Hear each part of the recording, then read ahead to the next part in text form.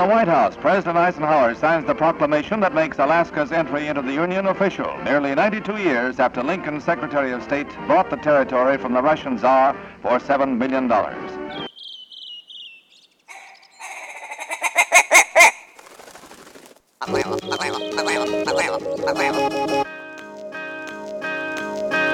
Alaska Wild Project podcast is brought to you by the following sponsors. Barney's Sports Chalet, supplying hunters with the best hand-selected gear since 1963. The exclusive home of frontier gear built for the rugged Alaskan terrain. Your one-stop shop for all your outdoor needs. Visit Barney's today at 906 West Northern Lights. Big Rays, the Alaskan outfitter, committed to outfitting Alaskans across the state since 1947. Whether you're a recreator, parent, guide, or corporate buyer, Big Rays has the gear you need, tailored for Alaska's harsh conditions. Check out their new exclusive line of Auralic waders. Big Rays for all your outdoor gear and rugged work attire. BigRays.com. Tailored Restoration 24-hour emergency home services, helping Alaskans restore their dreams since 1972. Services include fire, water, mold, post-emergency cleaning, repair, and remodeling. Give them a call in Anchorage, Eagle River, Matsu, or Fairbanks. Hit them up at tailoredrestorationalaska.com. Total Truck and Alaska Overlander, Alaska's premier supplier for custom automotive accessories and overlanding products, providing all-inclusive rental vehicles and trailers custom outfitted to explore the Alaskan backcountry with a unique and convenient traveling experience. TheTreehouseAK.com, located at 341 Boniface Parkway, Alaska's own and grown cannabis and CBD store. Ask the bud tender what the strain of the day is to get your 10% off. The Treehouse, where the culture lives. AKO Farms, located in Sitka, Alaska, built from the ground up with concentrates as their single motivation, with exclusive products such as their sugar wax, full spectrum diamond sauce cards, and more. Ask your local bud tender about AKO. Marijuana has intoxicating effects and may be habit-forming and addictive. Marijuana impairs concentration, coordination, and judgment. Do not operate a vehicle or machinery under the influence. There are health risks associated with consumption of marijuana. For the use of only by adults 21 and older. Keep out of the reach of children, and marijuana should not be used by women who are pregnant or breastfeeding. The Bait Shack, located on Ship Creek upstream of the bridge. Can't miss the bright red shack. They are the go-to fishing gear rental and guide service on Ship Creek. Tight lines and fish on. Come hook into the action with them. Hit them up at thebaitshackak.com. Lawn Pro AK, Alaska's year-round professional property maintenance team. Services include weekly lawn care, custom landscaping, fertilizing, weed control, turf repair, and more. Schedule your free estimate at lawnproak.com. Alaska's OG cider company, Double Shovel, crafting gluten-free colonial-style ciders founded as a healthier, non-inflammatory brew option. Drop by their Pop and Tap room in Anchorage off of 58th and Arctic or visit the second location in Kodiak. Double Shovel, award-winning ciders. The Alaska chapter of Backcountry Hunters and Anglers. BHA is the voice of our Alaskan public lands, waters, and wildlife. Their goal is to uphold our hunting and fishing legacy while keeping our public lands wild. Stand up today and join BHA at backcountryhunters.org. So, we're off and running, boys. All right. Yeah. Here we go. Boom. Nice. Boom. Welcome to Alaska Wild Project episode 124. Today we have Keaton and Kyle from the Young Guides. Welcome, guys. Yeah, Hey, thanks for having us. Man, I feel like it's been like 2 years. Long time coming, man. Yeah, heck yeah. At least trying to get you guys. Keaton, you know that was a caribou call, right? What? That cracking That's that's how you call the caribou in. So you got to make another run up to Alaska in hunting season. Okay. That's how you call them in. It might Just work crack for it elk. open and they That's come right it. in. Might work for elk too. All right. Let's give it a try on your season. Yeah, you might need all the luck you can get. No, I really do. No, it's awesome to have you guys in, man. We were just talking about that before we turned on the mics. It's we talked about doing the remote thing, and then it's perfect that Keaton's in town. Yeah. You guys just went and slayed some fish just a couple hours ago. Oh, yeah. Ran down, came back, brought some fish into the studio. Yeah, fresh. Yeah, is this Monday's catch? No, this is today's. Today's catch. today's. Oh. Yeah. Played as soon as we got home. Only the Damn. Yep. Only the best, Only Did you the call best. the wife? Like, honey, get the pack. Get Oh, the so she was onion down there pack with mix. us. Oh, she fished with you today? Yeah, she fished with us. us. Oh, cool. Yeah, packed hers out, and she was good sport about it. Yeah? Yeah. Nice. I'm going to turn off the stereo behind us. Oh, yeah. Get that off. So who else went? It was you two and your wife? Yep.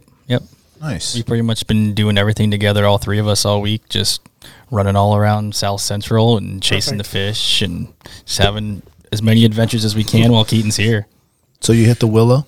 Yep. You hit the Russian? Mm-hmm. What else? What else is planned? Gonna hit some Pike Lakes up there and that kind of Nancy Lakes chain. Probably do that tomorrow. Float Willow again this weekend. You're gonna hit Ship Creek, right? I'm gonna try. Yeah, That'd be cool. Yeah, you got to Get go that down urban there. fishery. I gotta do mix. it. Yeah, it's gotta. The urban guys, it's got to come up to Alaska and You experience. did bring the a urban sticker that guys. said support urban fisheries, so you better get your 100%. ass down to ship. Oh yeah. Dustin, they're coming, Dustin. Yeah, Dustin will be ready for you. Heck yeah. Oh yeah. Yeah.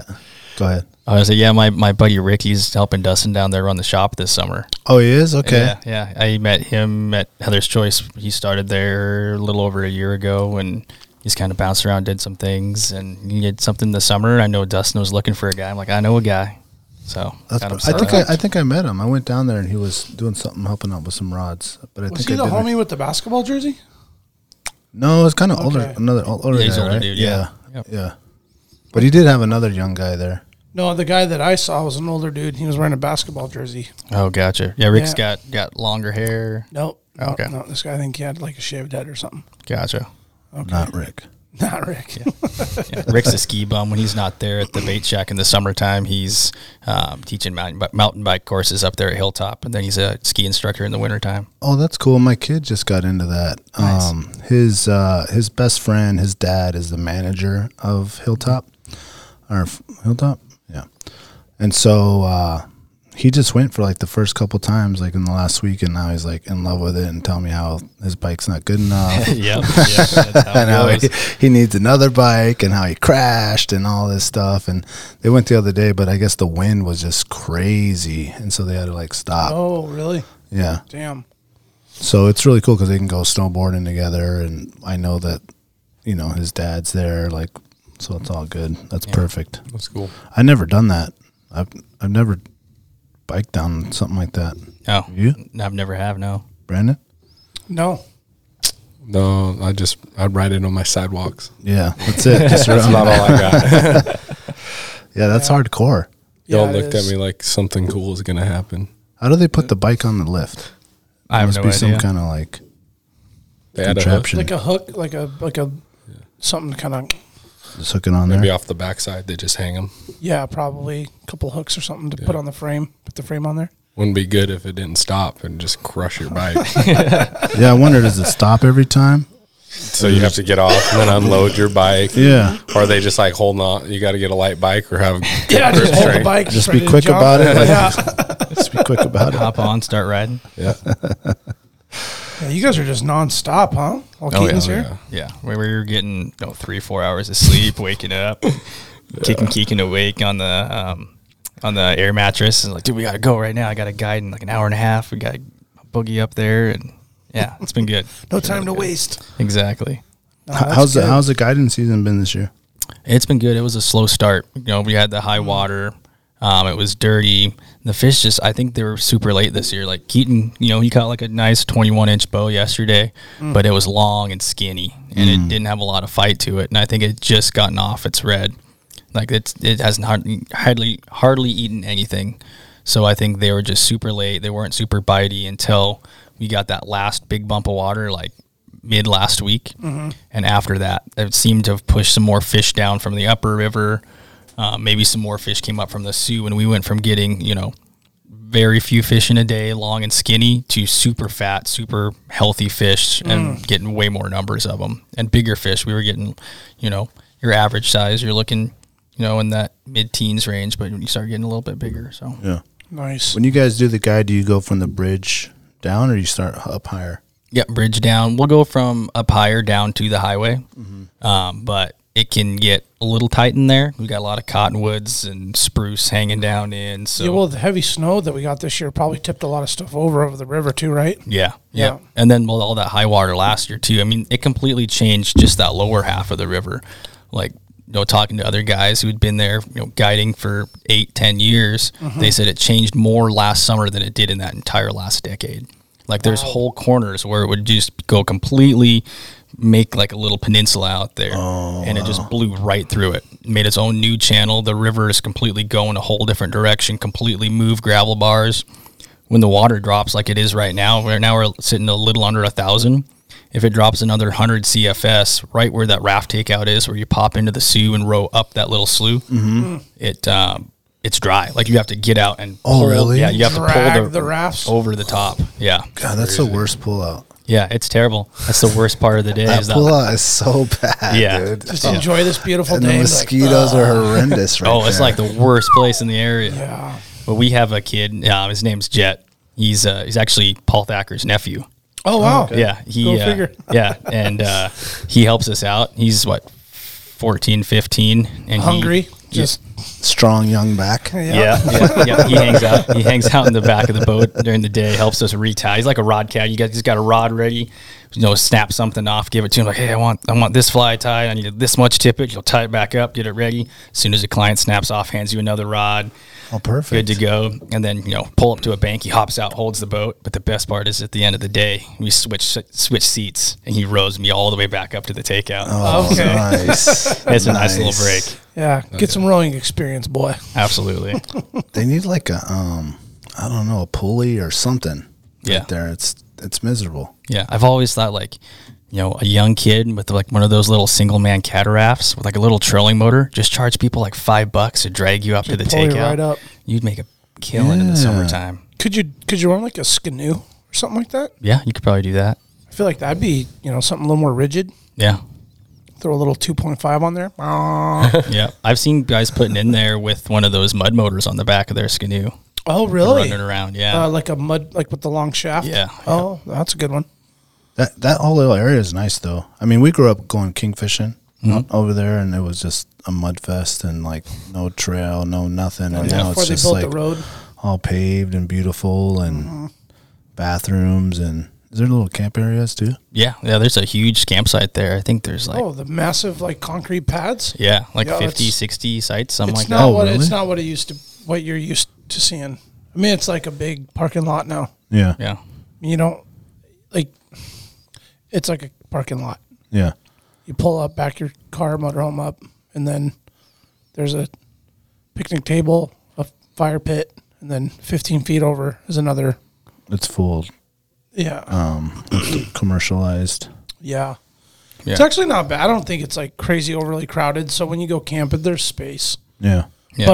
But when they built that and the kingfishing was still good, the shit was like elbow to elbow. Yeah. Camper like doors smacking each other. Yeah, that's what I've heard. Shit. Crazy. Yeah. Did you ever see it back then when it was like that? No, I've only been up here for going on 2.5 years. Okay, yeah. Dude, it was a trek. I bet. A trek and a half, especially as a kid. Yeah. And you're having to like carry this king back with your dad, dude, they and were like always got old hogs, hip too, man. waders that are all got a hole in them, so your feet are all wet and just muddy, dude. Just going through that, and it was a long way, dude. I mean, as a kid, I don't know, mile, 2 miles, but as a kid, that's a long way. Was it up there at the top of the hill right before it drops down? Is that where it ended? Yep. Gotcha. Yep. And you used to have to walk all the way, and there's just like a little kind of a trail, and you get to the river, and you're like, oh, here's where all the people are. Yeah, just lined all the way up and down. Man. Yeah, fist fights, knife fights. It got pretty Western. Wow. Over fishing spots That's crazy. in there. Yeah. Coming down. Oh, yeah. Oh, yeah. So if you got a fish on, it was like, let the dude hook up. And then if you couldn't turn it, let him walk down and get past everybody and then get everybody back in the water. Then he'd go down and land his fish down at the end of the line. Yeah. Because it was usually like a 30 to 50-pound king in the drift. Yeah. And so it wasn't just like grab it, turn its head, and start like reeling it in. It wasn't that easy. Plus, back then, the gear, it was an ugly stick with a coffee grinder on there, just 80-pound test. Just, there wasn't a lot of G. Loomises and shit back then. God, it was mayhem. It was, dude. It was mayhem back then. I would have wished to see it. I mean, we see kings every year, and even in the last couple of years that I've been here, it seems like every year I'm seeing a little bit fewer. little bit fewer. That sucks. I would have liked to see it because there are still some big fish in there. Oh yeah, We there's some of those old Jurassic Kings in there still. Yeah, we can't target them. The 21, my first season here, we could still catch and release. Oh, okay. And so we hit that a little bit, but then last year they shut it down partway through the season to you can't even catch and release, and then this year I don't think they even opened it. I don't know if they opened it and then closed it right away or just. Oh no, decided it's not to been open closed. it. Yeah. No, the whole Sioux drainage is done. There's no king fishing whatsoever. No. First time ever, or maybe second time. I feel like they did this a few years back. There was a bounce back, and then they shut it down again. Hopefully, it's not a little too late. No, you can still catch them on the Kasilof. Okay. You can still go drift and catch kings there. Gotcha. That I don't know why. It's actually the last place I caught a king and was able to keep it. Was the Kasilof? Mm-hmm. Yeah. Man, there was a time when you could catch 2 kings a day in the Deshka. Wow. Those were good days, man. Yeah. Pluck out 2 like 18, 20 pounders in like 10 minutes. Wow. Just put them on the deck and sit down and drink your coffee. Like, bam, done. Nice. God, those days were great. That's crazy. Yeah. Well, you were talking about the combat fishing there at Willow. That's combat for sure. Well, we were Next level. Yeah. Well, we didn't have that at the Russian, and that's the closest we've ever got to that. Was what we did the last couple of days. I don't know if you've ever had that, Keaton. Oh my! Was gosh. Monday pretty hectic? It was pretty hectic, but it wasn't terrible. But Yeah, that was not combat fishing. yeah, but to me, I guess I've never experienced it. But but it wasn't really combat fishing. Like I tried. Was everybody cordial and whatnot? Yeah, like super cool. Yeah. Netting other people's fish and getting out of the way. Nice. But I've heard those horror stories where it's like fighting my over God. fish. Down in Washington, it's like people pulling guns on people about fishing, and it's just nuts. I just don't. A lot of that. If I hear that, I don't even go near it. Yeah. Avoid it. Yeah, and I was like, the culture up here is so cool because we were, hooking fish. And we're like, hey, we're coming down, and it's running down, and someone would like scoop it up and hand it to you. Yeah. And then they're coming our way, and we're like, set the rod down. We need to go help net this fish here. Yeah. And I just thought that was super rad. Yeah. Yeah. Everyone's kind of in it together. Yeah, communal thing. You don't get that down in the lower 48. So No, not at all. Yeah. That's unfortunate. yeah, I'm not just trash talking everyone down there because there is really good people down in Washington. Yeah. But it's just it's getting tough, and I think people with the pressure of our seeing some of our salmon runs decline, and you went from 5-6 fish a day to like 1 fish a day. People are upset. So of course, they kind of go into it grumpy. Yeah, they're like, oh, I used It's somebody else's fault. Yeah. back in my day, I used to catch 60-pound kings out of this creek. in my spot, boy.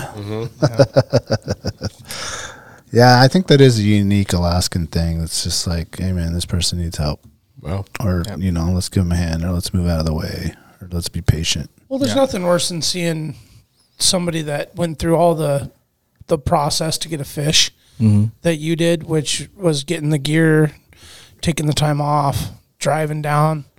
The Seward Highway is pretty hectic right now with traffic volume and construction. To wait and get in there, and then to have them struggle when you got a net and you can just help them get that fish. Yeah. And then I've always been a big advocate for like, get that guy his fish and get him out of the hole, and then I can get my fish. Yeah. Yep. And then the next guy can get in here. You know what I mean? It's like, it's not like you're going to sit there and hog the hole all day. You're not sport fishing per se, as far as like, it's a harvest. Yeah. Like, I think the intent when you go to the Russian River is to harvest reds. Yep. Obviously, catching them, getting the hook up, the tug back, the thrill of the catch is all there, but it is a harvest. yeah. Yep. It's not, they opened it to 9. Yep. Okay. Well, they did that for a reason, right? Like, Exactly. It's to go haul fish. Yep. Yeah. So if you help your brethren next to you, it just gets him taken care of or her taken care of. And then you can do your thing and let the next guy in. So The worst part though is like when you go to help someone and the sockeye they're floppy. Like they're going all. I was like really surprised. They're just like turbo all the time. Yeah. I was like, holy shit. And we go to net. You go to help this guy out. You're like, all right, buddy, I'm here. And you go in and you just knock it off because it takes off. Oh, man. And you're like, oh, dude, I did not mean to do that. Yeah. I'm so sorry. I'm like, there's enough here. Go out and try it again. Yeah, go get another one. Yeah. I always thought that pound for pound, a sockeye was the toughest salmon to catch. You know, there's the Chinook, which is the beast, which has the power. I always kind of felt like a king has like red tendencies, but has the power, but then wears out quick. Yeah. Mm-hmm. Then there's silvers, which are acrobatic and they do their thing, but they have like a spurt and then they kind of taper off. You know, you got pinks. They're pinks. They're small. They're feisty, but they give up. Dogs are chum are like big, powerful, slow, meandering. When you hook one, they're not flying all over and spinning over here and ripping over there and jumping out of the water, but they just stay down and they just kind of just hold down, slow tugs, you know, never really like, you know, taking line. But then you get a red.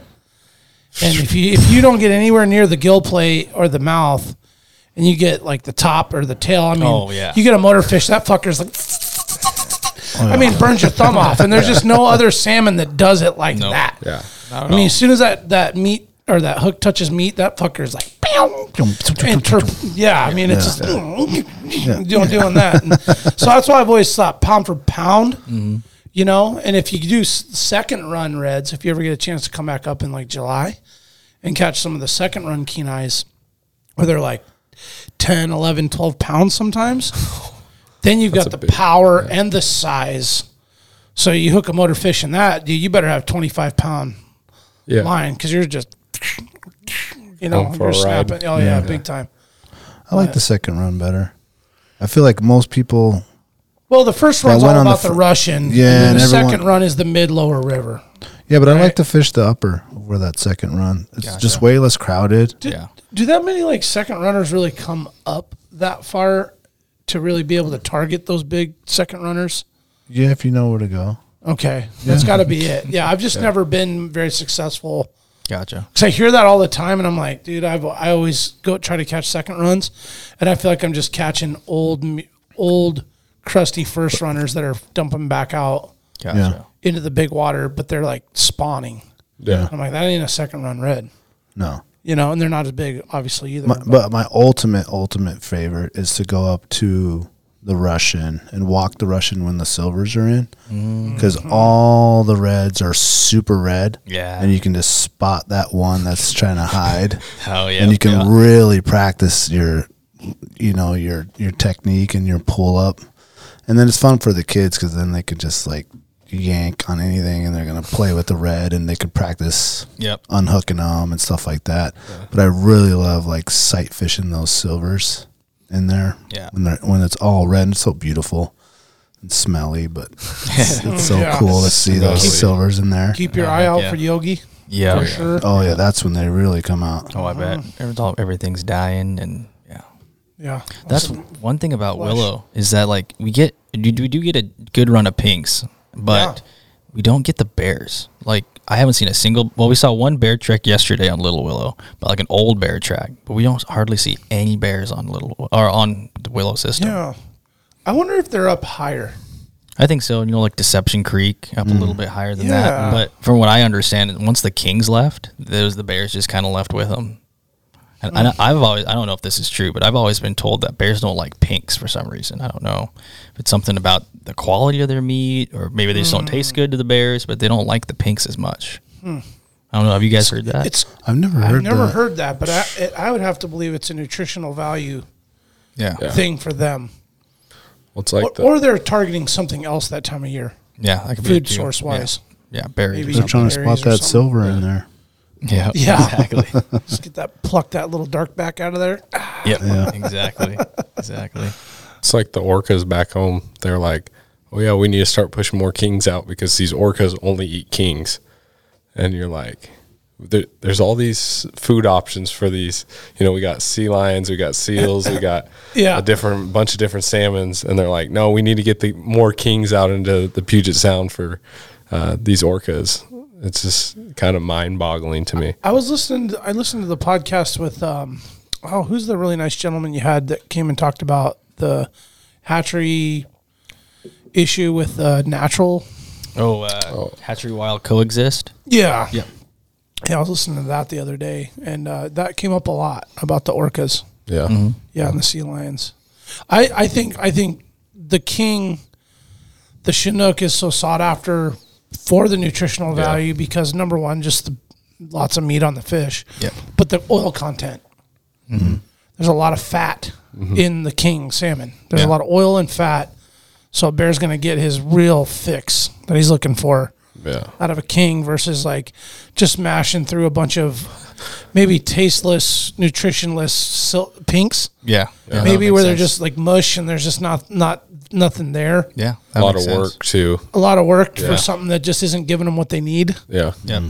I mean, it feels like that's kind of weird because there's so many and they could just really load up on volume to compensate for the oil or whatever it is, but maybe that has something to do with it. Yeah, that makes sense. And that's one thing we noticed too. That bear that we saw in the Russian was like super oily, like shiny. Yeah, super shiny. The mergansers we saw, a hen merganser with her babies. Even the merganser looked super shiny, super oily. I think it's just because of what they're eating. Yeah. Oh, sure. So. Yeah.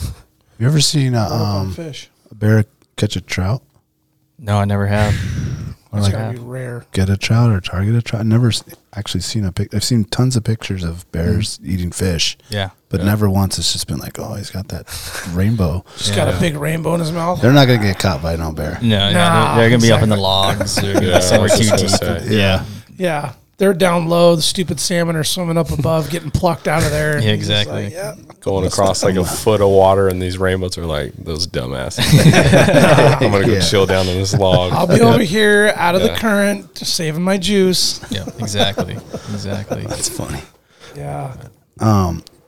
So is Anchorage like the new Seattle or what with all this rain? I guess so. Keaton was just talking about that. Yeah. What were you saying? It's like it's Eastern Washington and Western Washington all in one. It's like it's kind of the best of both worlds. You got all the green and it's all you get some rain, but like in the wintertime you get a lot of snow, it gets cold. It probably gets a lot colder up here than Eastern Washington. Oh yeah. Every once in a while, like the potholes and stuff, they'll get a lake to freeze over, but it'll last like 14 days and then it's like springtime.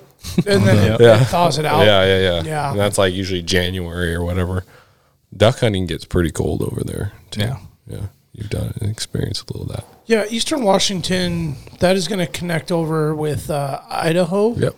Right there. Kind of the top of Idaho. Okay. It's like a 10-minute drive through Idaho and then you're in Montana. Up in that part. What's like elevation kind of over there? Is it as you go west to east, is it kind of gradually going up?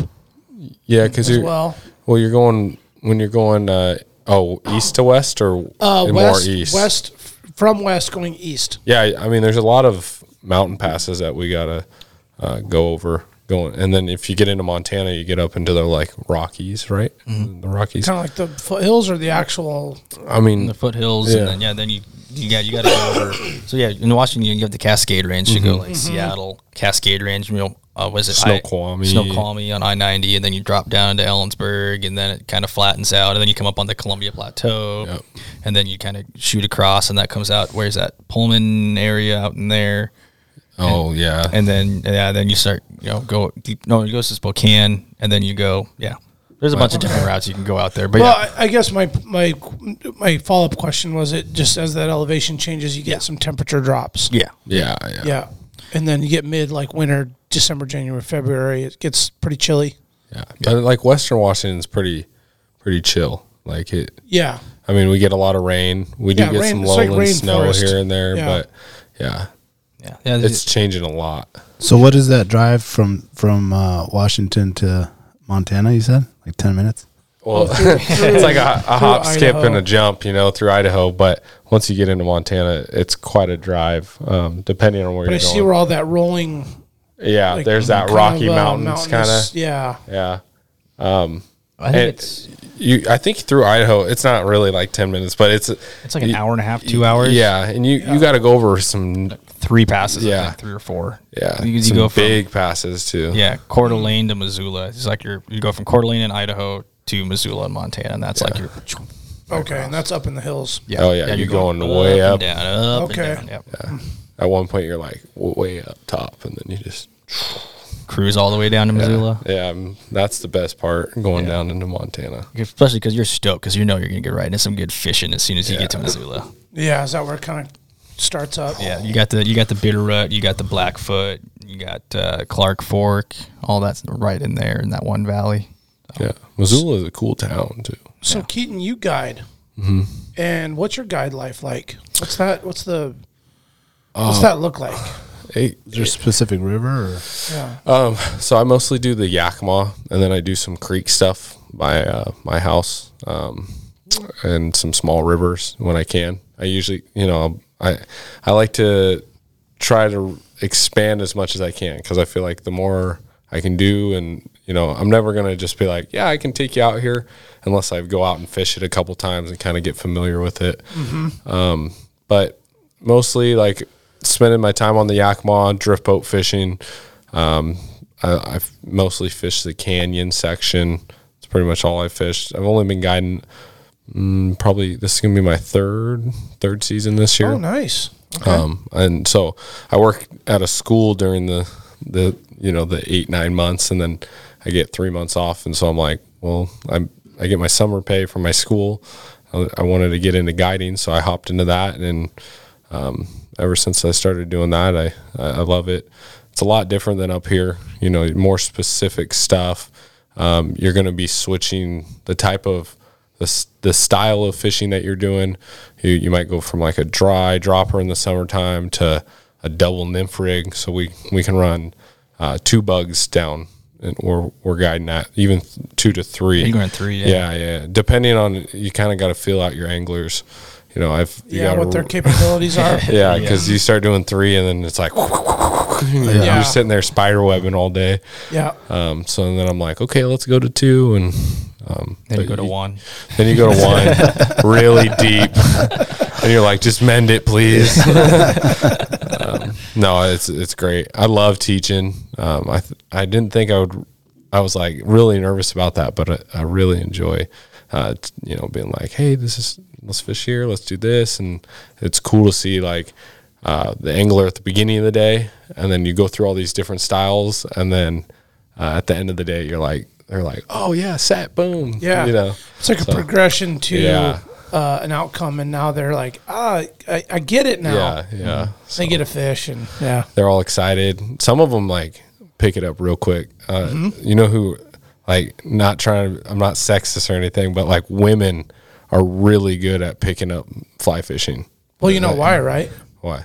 Because they don't have egos and they listen. Yep. Yes. Exactly. Yeah. Yep. They're receptive, and they open their mind, and they listen. Yep. And they'll, just the truth. little corrections, and not all the time.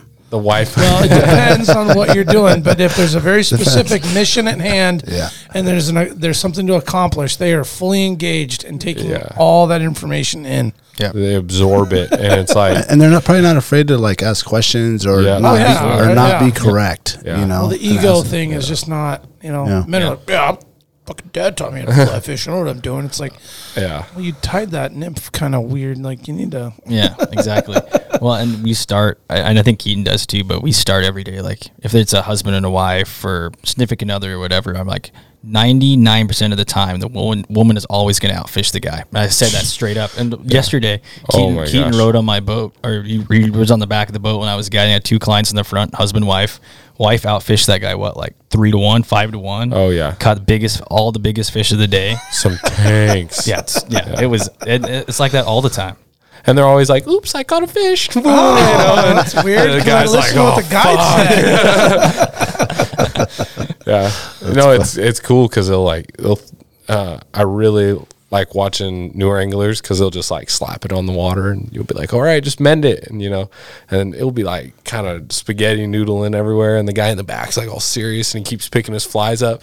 And this thing's like doing circles and whirlpools and just setting fish out of it. The guy in the back's like, throwing it at the bank. He's like, shit. So, getting more and more pissed while his girlfriend or wife's catching all the fish. Yeah. That's always how it is. The person in the back of the boat's like, oh yeah, focus on my buddy, focus on my wife or whatever in the front of the boat. I don't need your help. And so you're focusing on them and they're catching all the fish and he's all back to throwing it out there. Yeah, we just talked about this yesterday. Yeah, exactly. So you don't need to help me. Yeah, exactly. I got this on my own. And it's like every once in a while, like every hour, it's like, are you sure you don't need help back there? You're not catching any fish. Yeah.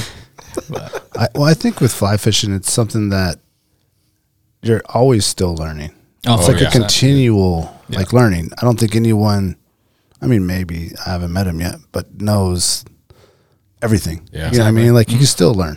You can still 100%. learn every day, even though the same river that you've done, hundreds of times. It's like, oh, I didn't never try this here. Or this works better or whatnot. Exactly.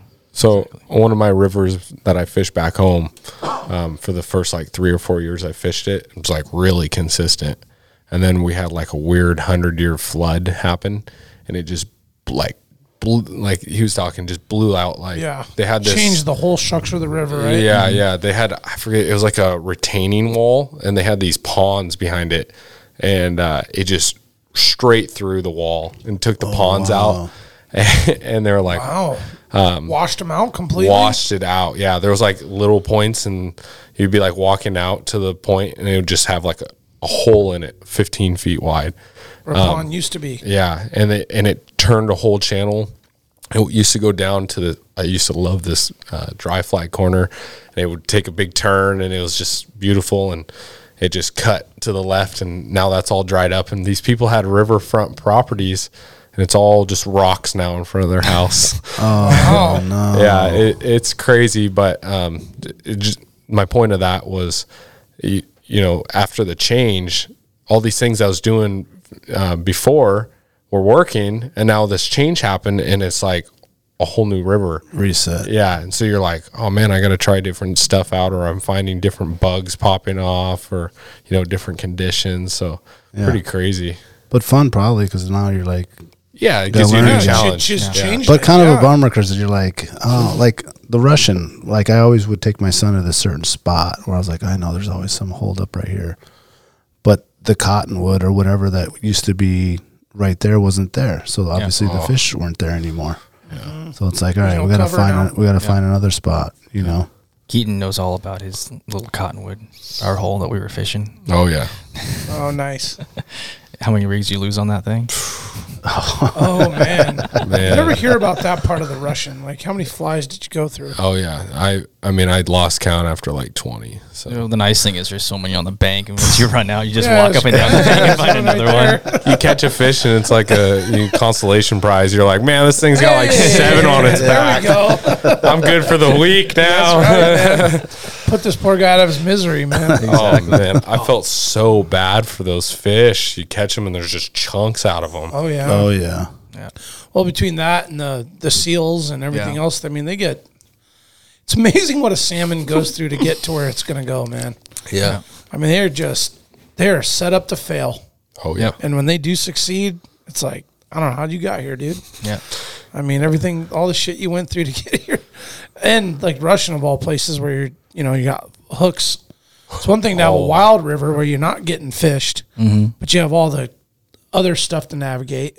Yep. Let alone a heavy fishery, right? Yeah. Well, and then what was the percentage? Because Keaton raised salmon in the classroom this year. Yeah. Oh, wow. They're telling me that like a salmon will lay, let's say, average 2,500 eggs, right? Okay. Only 4 spawning or two spawning pairs, so 4 fish will make it back out of those. Out of the 2,500 eggs, and that might be a little different up here, because a lot of stuff just shoots right out into the ocean. But like back home, they'll have to go through just all types of stuff. Yeah, you're referring to the smolt to try and get back out to the salt. Well, through their whole life cycle. Okay, only gotcha. 4 fish will make it back after they face. So you might, go going out and coming back. Yeah, you're on average, only 4 fish actually come back. You're gonna lose fish. You get ground zero. You get alvins that are kind of all crooked and backwards, and you're like, okay, well, that one's gonna die, and it sinks to the bottom of your tank. Then 2 days later, yeah, and then it kind of got crazy because we were growing them over this like 3-4 month, and then we have to pump them out into buckets and take them down and dump them in the river, and so they get to the fry stage right before you release them. There's a couple ones that get big dogged, and they just start crushing the other smolts. Oh, like, really? Yeah, like the little like tiny ones. I came in one day and this smolt just had it like just one big one left. Yeah, I was just waiting for it. He's got a bunch of tails sticking out of his mouth. Like what? I was like, this guy's gonna make it in the world. We're doing all right. He's got a little swag to him. Yeah, he knows what's up. Yeah. There's a lot of those projects. I know I was following the page and we kind of talked about you doing that stuff in the classroom. My son, that's a big thing in 4th grade. Yep. At the school, they do it every year. And I mean, obviously he's addicted to fishing and loves it. And unfortunately, that was the year that the pandemic hit. So he wasn't able to do it. Gotcha. But like the same teacher still does it every year. So he's like always in the window, like looking at him, Yeah, that's a really cool. A lot of, I think almost every school in Anchorage has one of those. That's awesome. Yeah. So I'm not exactly sure where they're releasing them all. Maybe Campbell or something. I don't know. Like back home, the schools they assign you to a creek. So like, there's a school not far from us, and they go and release it down in this creek down below us, and then we'd go. They gave us the river, and I was like, man, I kind of wish we were all releasing them in the same, because then you'd have like a higher number of smolts traveling out together with, like, if we could all do it together, then you'd have like 5,000 smolt going out instead of 250 here, 250 there. The likelihood that they'll actually survive, right? You hope they maybe hop in with some sockeye smolt shooting out or whatever, but it's the probability. Kids were like, hey, Mr. Z, do you think that they made it? And I'm like, yeah, maybe. Probably not. Trouts are eaten. I'm going to go fish for those trouts later. I'll tell you. So he's got a belly full of smolt. Well, you wouldn't be keeping the trout, but no. Yeah. That's funny. So when did you say you came to Alaska? April 21. April 21. From where? From Ellensburg, Washington. Is that where you guys do each other? Yes. We didn't even get to that. Like, how'd you guys meet each other? Yeah, I was just looking at our agenda notes. I'm like, where'd you guys connect? Oh man. So I grew up in Yakima, Washington. I was going to community college there after high school. And I had my best friend in high school. He was going to Central Washington University in Ellensburg. And our mutual friend, Keaton, that's not confusing. Not at all. Right? This is going to get really confusing here in a second. So Keegan started a fly fishing club at Central, and that's where you met Keegan, right? Yeah, I just met him. I just was like, I was super kind of not outgoing in high school, so I was like, I got to college and I was like, F it, I'm gonna like just go up to people and try to make some friends. Good for you, man. So I was just like, hey, I love fishing, and me and Keegan, we like kicked it off. We like pulled the same phone cases out, same like backstories, crazy stuff. Became best friends. Best friends. Yeah, we're best friends now. Are we best friends now? Yeah, at that moment. So instantly. Yeah, and I it was kind of crazy because I've actually made a lot of great friends out of college. I never finished college. I did like a quarter. I was going out on the river way more than class. Sure. But we helped start a fly fishing club there. And it's good for making friends, Yeah. Made some cool friends, made some connections. I mean, that's why I'm guiding right now. If I didn't go to college, I probably wouldn't be guiding. Yeah. So, there you go. But yeah, I mean, we started a fly fishing club, and then your friend Jesse. Yeah. So Jesse. Yeah. Jesse was going to Central, joined the club. He's like, hey man, you like to fish. Why don't you come up, come check out the club and meet these guys? Because you were the vice president, right? Yeah, and I had like maybe 3 weeks of fly fishing under my belt. You were VP? Oh, I was VP. No one else wanted to step up, so I did it. Yeah, and Keegan was president. And then one day we were like, hey, let's just meet up in the canyon. So we're on the Yakima where we guide. And we met up like halfway through the canyon and like instantly. That's what I meant to ask. Let me pull that back up. Where is the canyon? Yeah, so It's so you see Ellensburg, right about there. So it's just south of Ellensburg. That's the whole river. So really, the fly fishing section is about where from Cle Elum down to just below Ellensburg. Yeah. So it was it like 80 river miles? I think that's. Yeah, and then you hit a big dam. They call it Rosa Dam, and that's before like Yakima. Yep. No, well, it's like in Sela. Yeah, Sela. And I mean, it's the last point you can pull out on the Yakima.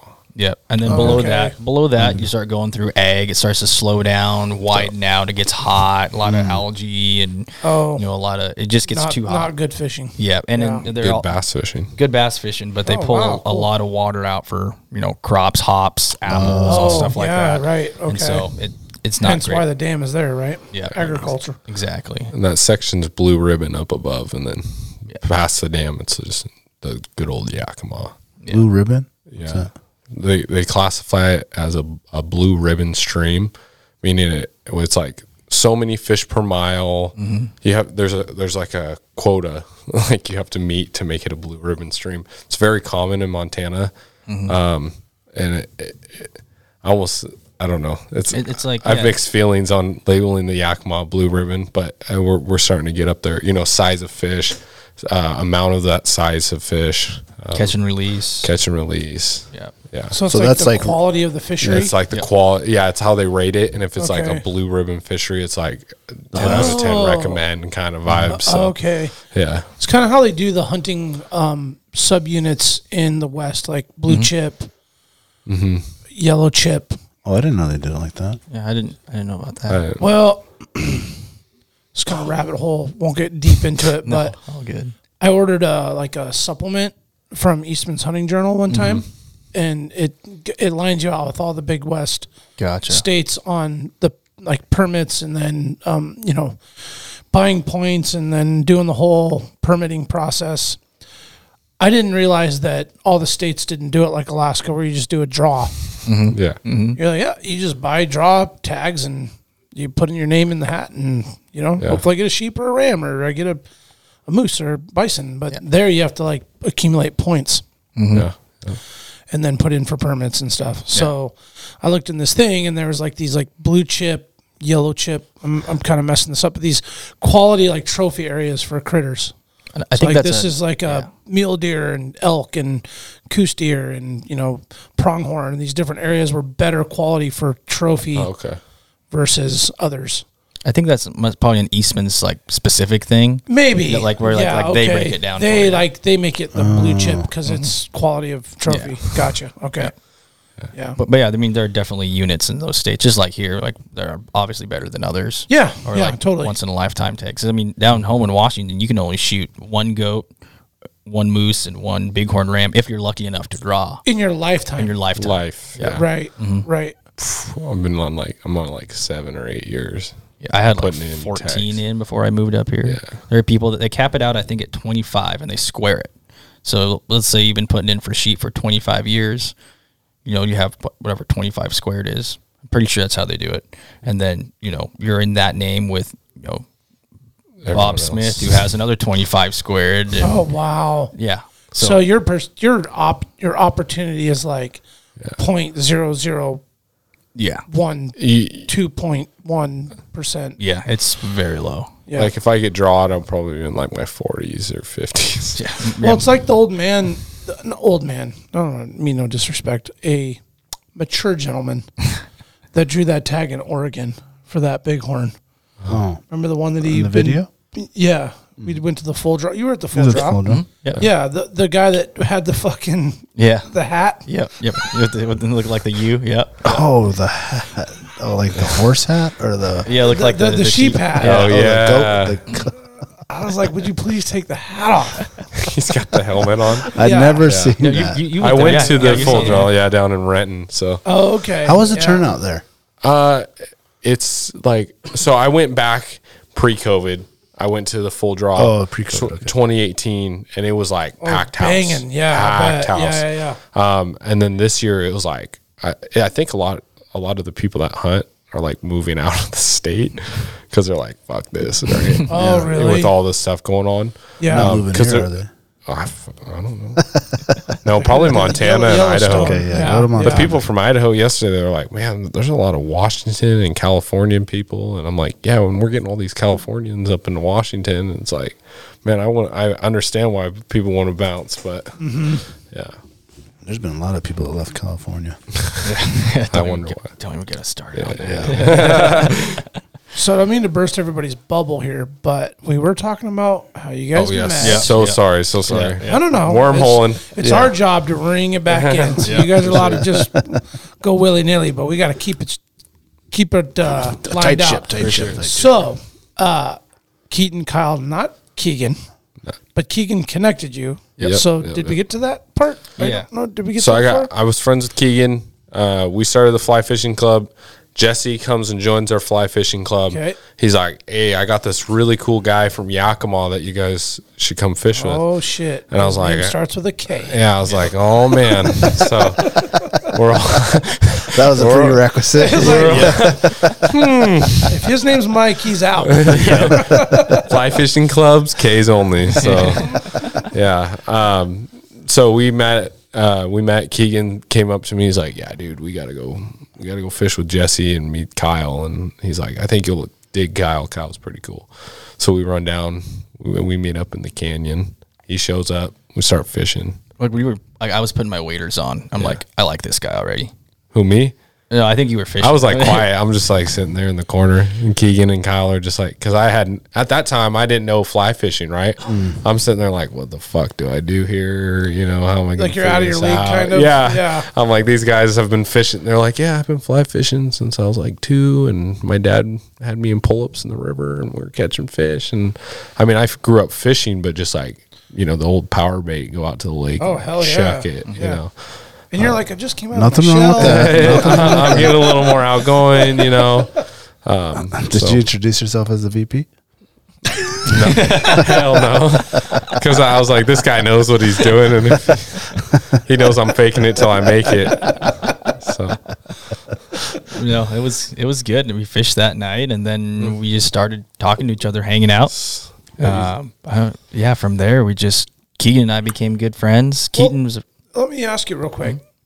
That night, that trip, all right, obviously you guys connected. Yep. Right? Did you camp? No. When you float that, do you like stop and spend the night and set up a tent, have a campfire and type stuff? they got like these super nice campgrounds. I mean, they're like state campgrounds. It's like $15 a night, or On the river. yeah, we have to buy fun. day passes to. They got boat launches there, Oh, wow. so we go pull our boats out there. That's kind of where.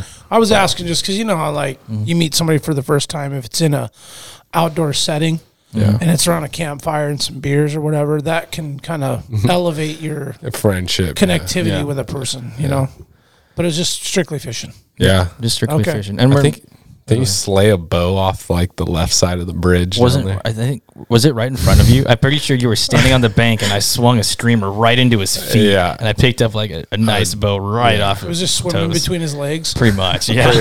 I was like looking at it down at my feet. I think I was pulling an oar. They have like this. They call it like isn't it the OPR or whatever?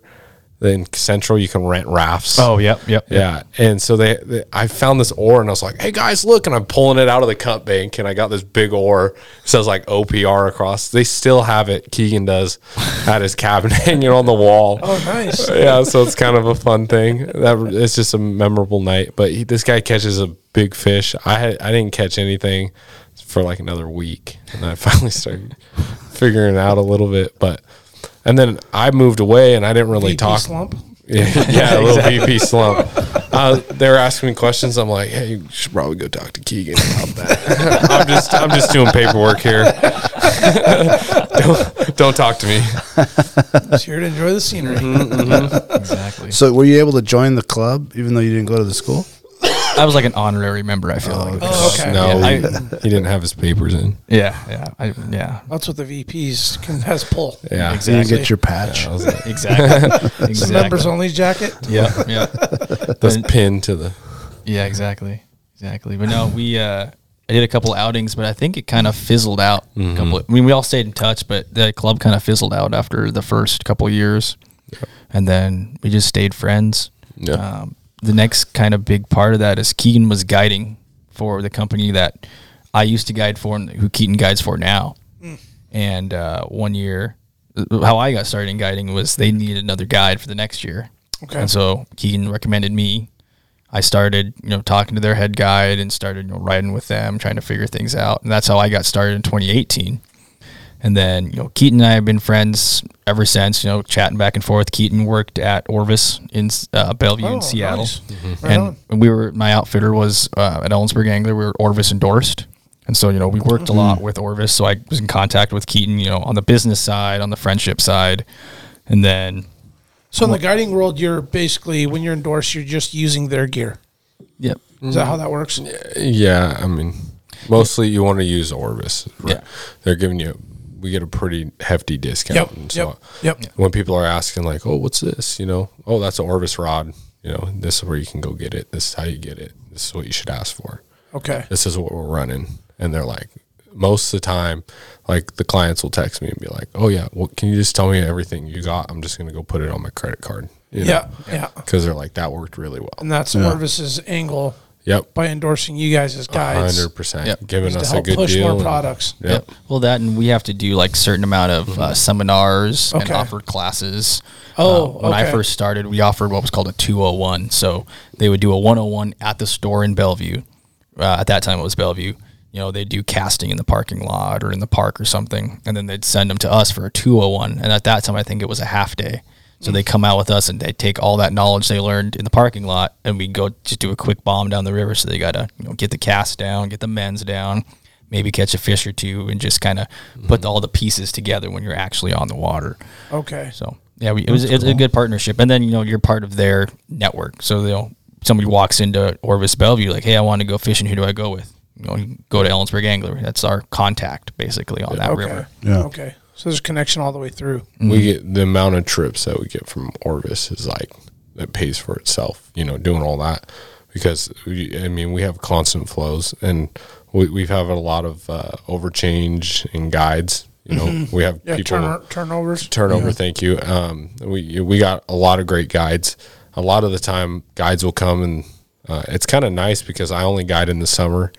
And so, the guides from Montana will come over because they're like, it's kind of slow in Montana. So they'll pick up guiding on the Yakima during the winter and the early spring. Then they'll bounce back to Montana, and I'll come sliding in the summer.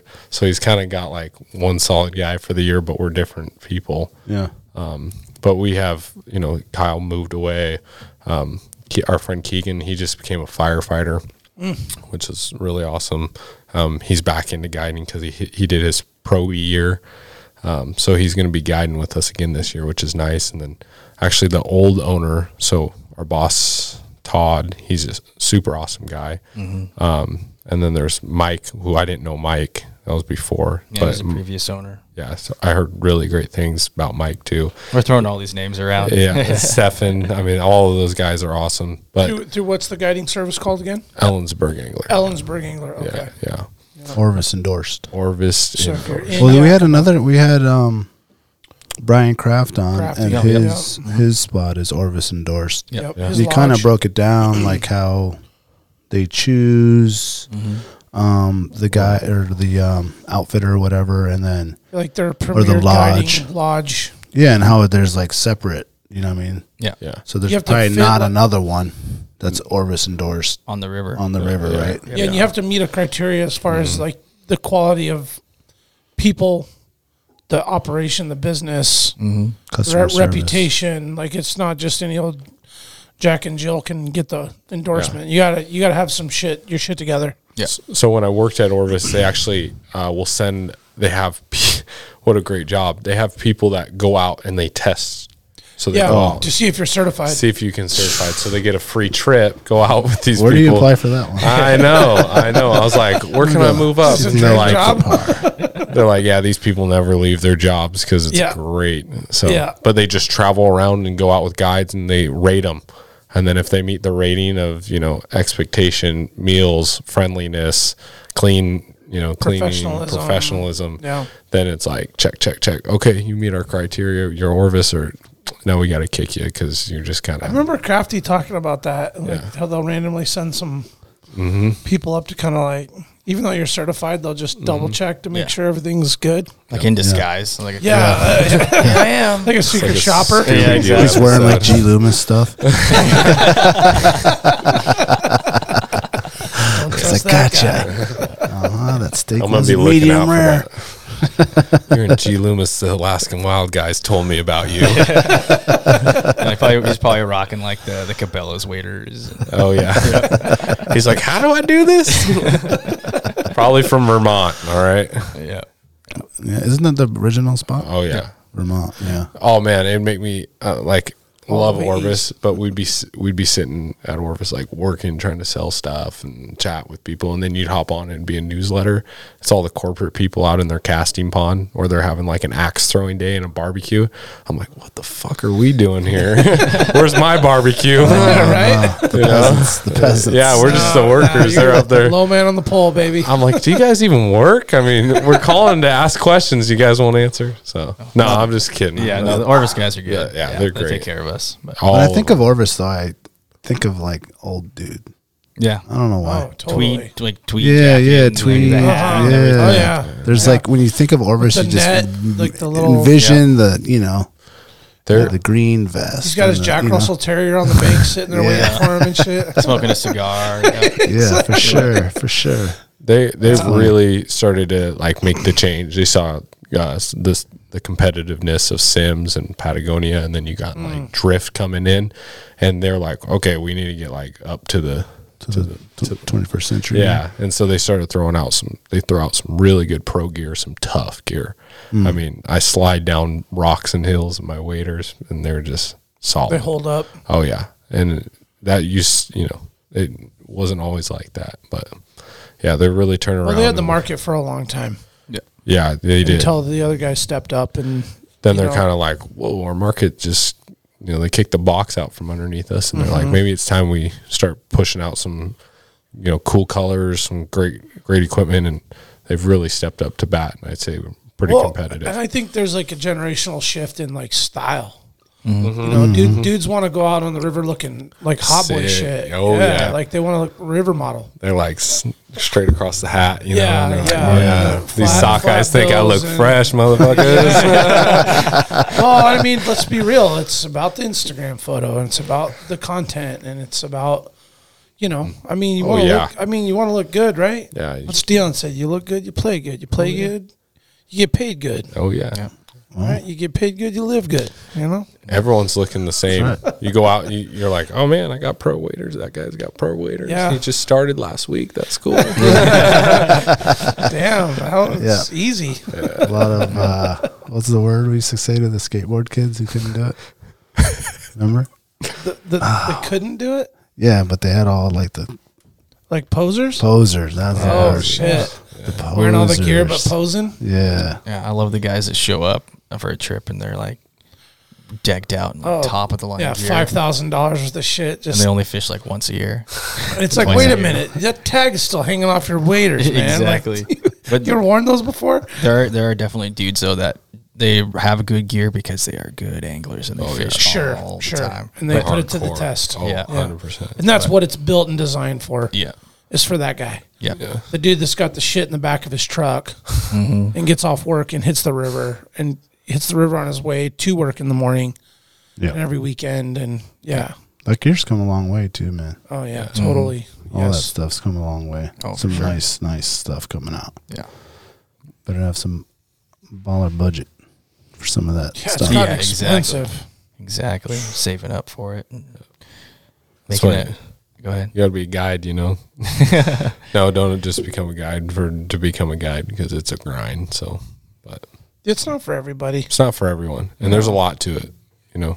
Cook, healthcare, all that stuff. You're taking care of people. Someone cuts their hand open or something, you got to give them bandages. Yeah. They fall out of the boat. It's your responsibility to get them back in the boat or whatever. Not that happens all the time, but You got to go skin to skin. yeah.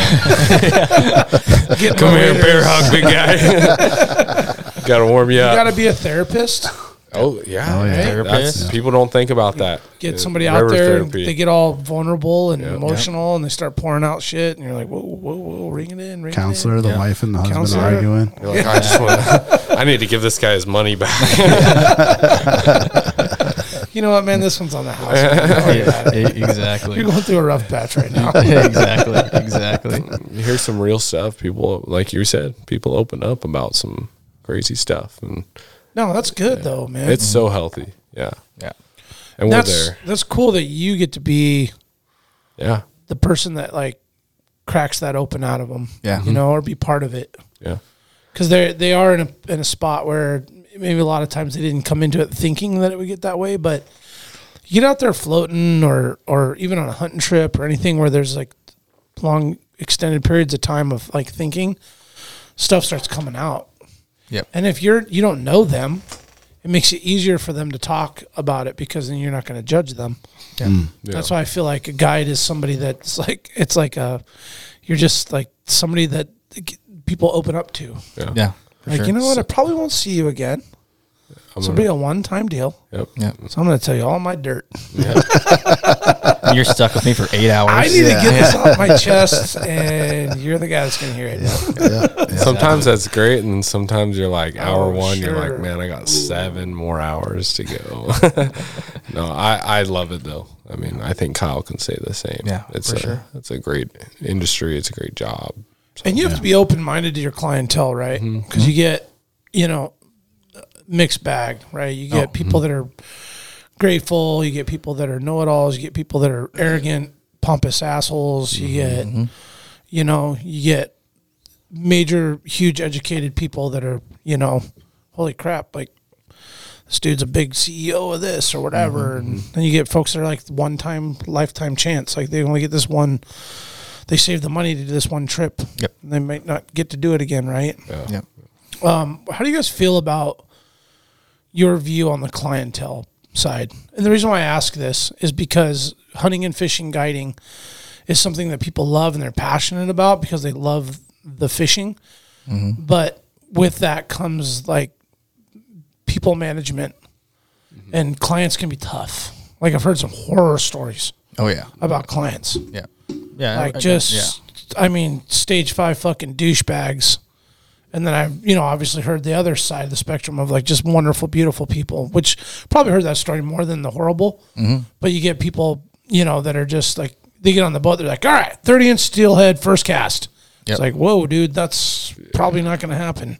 Yeah. Like, how do you guys approach that? How do you feel about going in day after day after day guiding and you got people coming on the boat? Like, what's your mindset? How does that work? You want to start with that one, Keaton? Yeah, personally, I think I just take it day by day, right? Like, all right, good answer. I mean, I work with at an elementary school, so I got the patience. I mean, it's great. I'm out on the water. What's the age group that you're dealing with? I deal with kinder to 5th grade. So, So a variety of kids. A lot of energy. Lots of energy. Requires a lot of patience. And they're all different types of energies, Oh, yeah. But I would say like definitely a day to day, I'm not like, there's those clients you look forward to that are coming back and you're like, I can't wait to fish with this guy.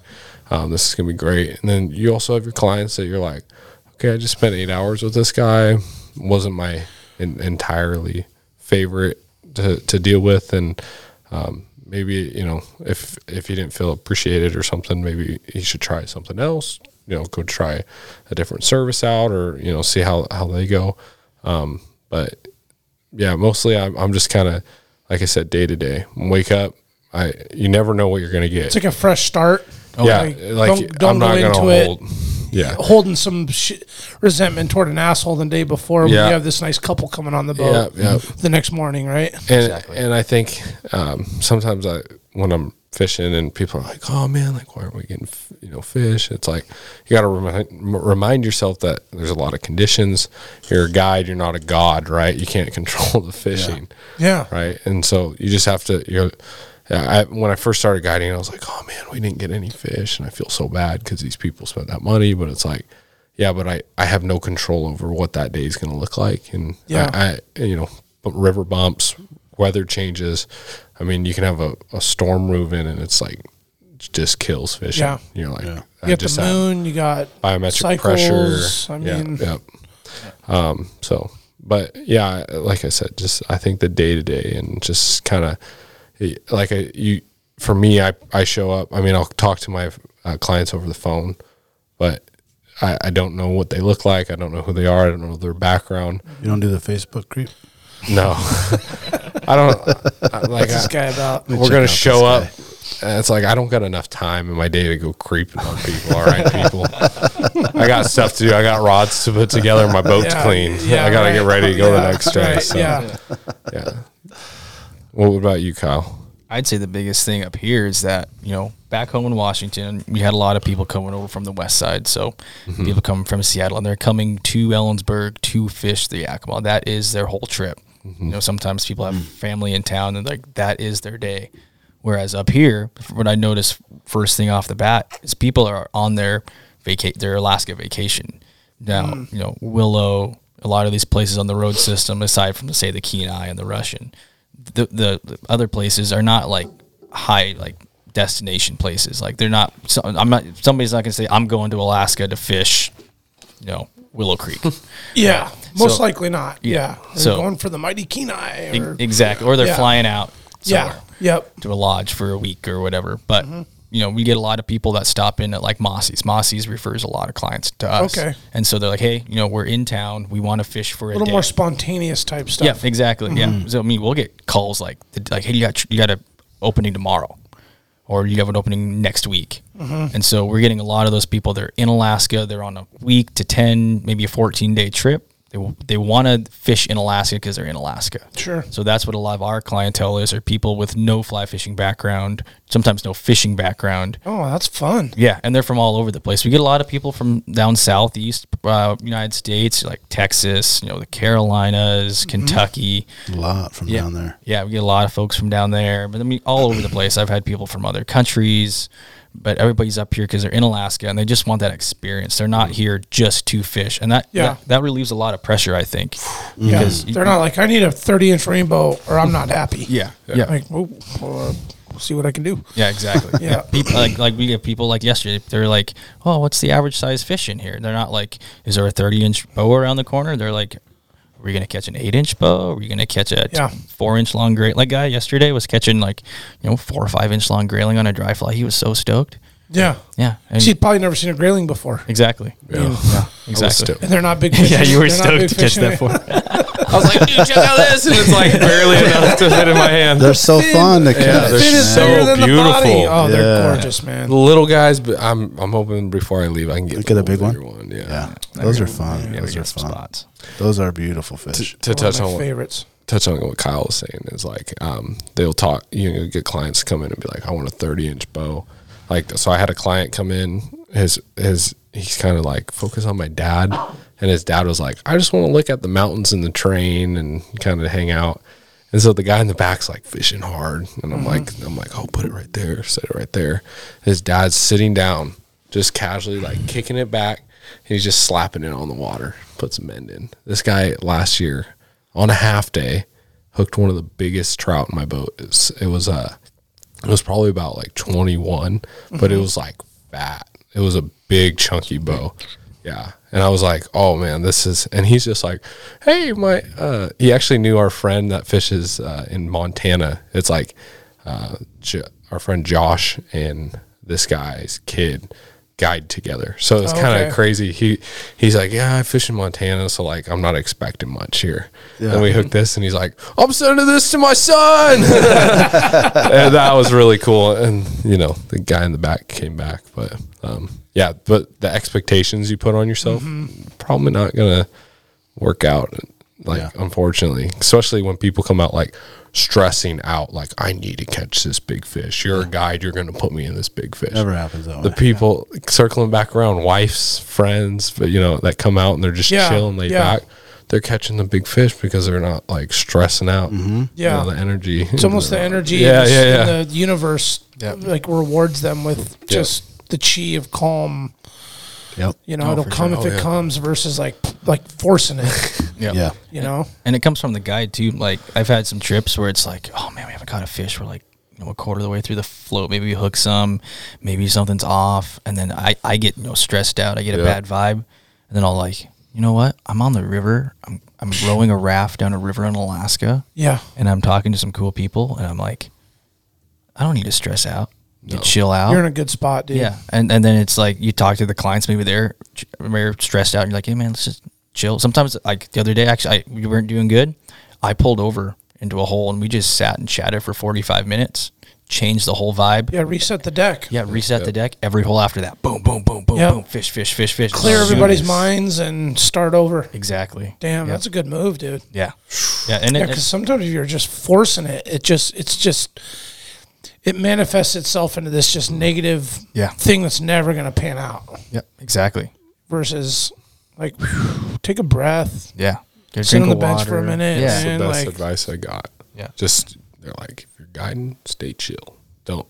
He's like you're just chilling in your basement or whatever. You're just laying back, watching a football game or whatever. Just be chill. Well, I think if you consider what most Americans do for a living, sitting in a cubicle or working a job, because your guys' jobs are jobs, but I don't really consider a job. I consider it a lifestyle. For sure.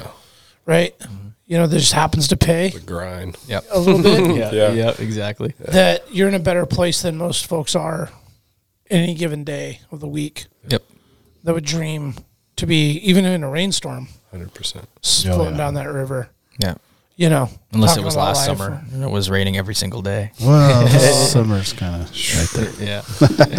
Yeah. But it's been hard. It's been hard. Yeah. I remember when I was first starting guiding, I went and bought a boat, and I was sitting in my driveway, and I would just go sit in my boat. I'm like, this is happening. This is real. And then every day I'm rowing down the river. I'm like, I'm actually here. I'm doing this thing. Yeah. Like this is my office. This is my cubicle. Is the raft. The woods are my office. It's like, you can't beat this. And I know that can become a grind, and it can seep in a little bit as like, fuck, dude, long day. Got to get up, get the boat ready again, the whole thing. But I don't know, man. When you live some life and you go through time and you go through stuff, you realize like it's not that bad. It's not that bad. When the businessman hops on your boat and he goes, man, I wish I could be doing this instead of working my job. You're like, oh yeah, I got a pretty sick job. Yeah. And he could be making, 5 times more money than you, but it's like a lot of the times they're going to go, you know what, this would be a lot cooler. Yeah, 100%. Yep. Let's take a quick break and we'll be right back and talk some more. Sounds good.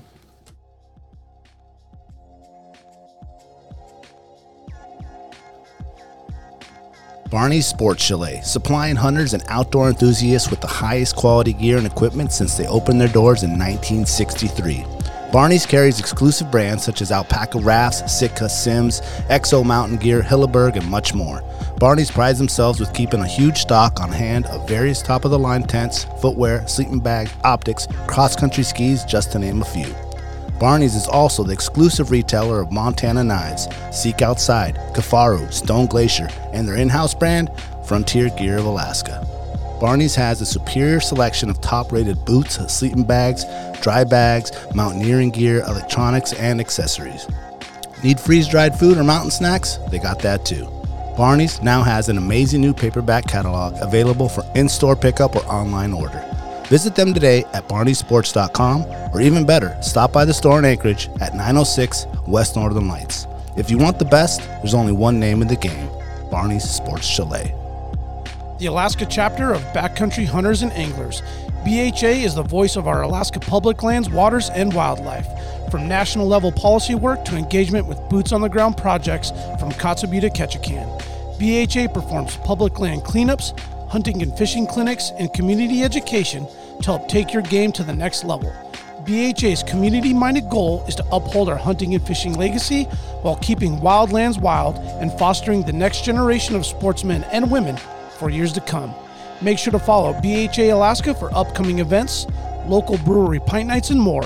Stand up for Alaska public lands and waters by supporting the Alaska chapter of Backcountry Hunters and Anglers. Join us today at backcountryhunters.org. The Treehouse AK, your one-stop dispensary located at 341 Boniface Parkway. When you pull up to the Treehouse, you'll notice the beautifully hand-drawn art by Alaska's own Ted Kim.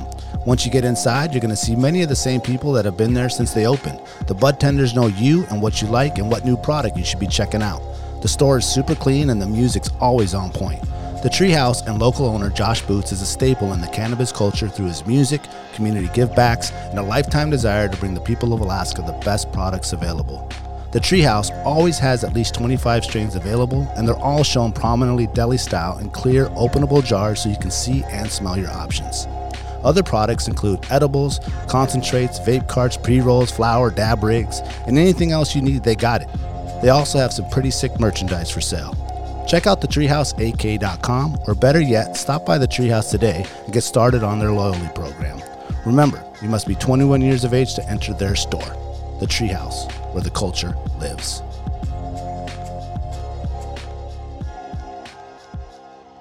Something calves. Yeah. It's just insane how much they slaughter. Yeah. So, yeah, they're helping out up there for sure. Yeah. Oh, man, I missed that event. I had just gotten back from a trip down to Oregon to fish with my dad. Oh, okay. Like the day before, and I was like, I don't know if I can make it. Yeah. We had James. Turnout. Yeah, we had James on the podcast, and James has some great stories. James Iker. Oh, okay. Yeah, he's good shit. Oh, yeah. He's full of stories, man. Oh, man. His whole getting this job up here was insane. Oh, dude. Yeah, the murder at the lodge and everything. Crazy. What did I sign up for? What's this place? Yeah, dude, he's doing great. He just texted me a happy birthday message last week. I was like, hey, man, thanks, bro. Yeah. Sent me a picture of a nice grizzly that they got. Sweet. Yeah. It was big sow. Heck yeah. But, yeah, it's coming to a close. Actually, I was going to airdrop some videos and stuff to Daniel. We've been working our bait station. It's actually been longest stretch, probably like 10, 12 days since we hit it with bait. So it got wiped out. Yep. Actually, my last load was a bunch of that Heather's Choice stuff. Yeah. And that shit, it was tough to haul in because it's heavy, dude. It's dense. So dense. God damn, is it heavy. Anyway, so we dumped a bunch of that in, dog food, popcorn, some stuff. And, but man, there's been some monster brown bears that came in there all of a sudden. Yeah. Gotcha. There's one specific that's Chad's bear for sure. He can have that one. But heck yeah. Yeah, he stood up. So we have a keg, a beer keg, full size, 17, 16 gallon, whatever a beer keg is, about 8.5 feet up in the tree, ratchet strapped. So we have the big one, and then we have that one, and then we have another one that's just kind of down on the ground that is set up so that if you're walking up to the stand and they're banging it around, it gives you a heads up that they're there. Yeah. Oh, cool.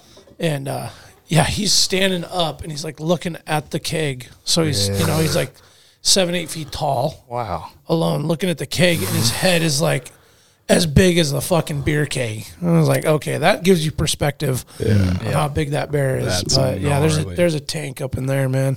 And we got some video of him attacking another one in there, chasing him out. Yeah. Wow. That's so pretty cool. On the bait?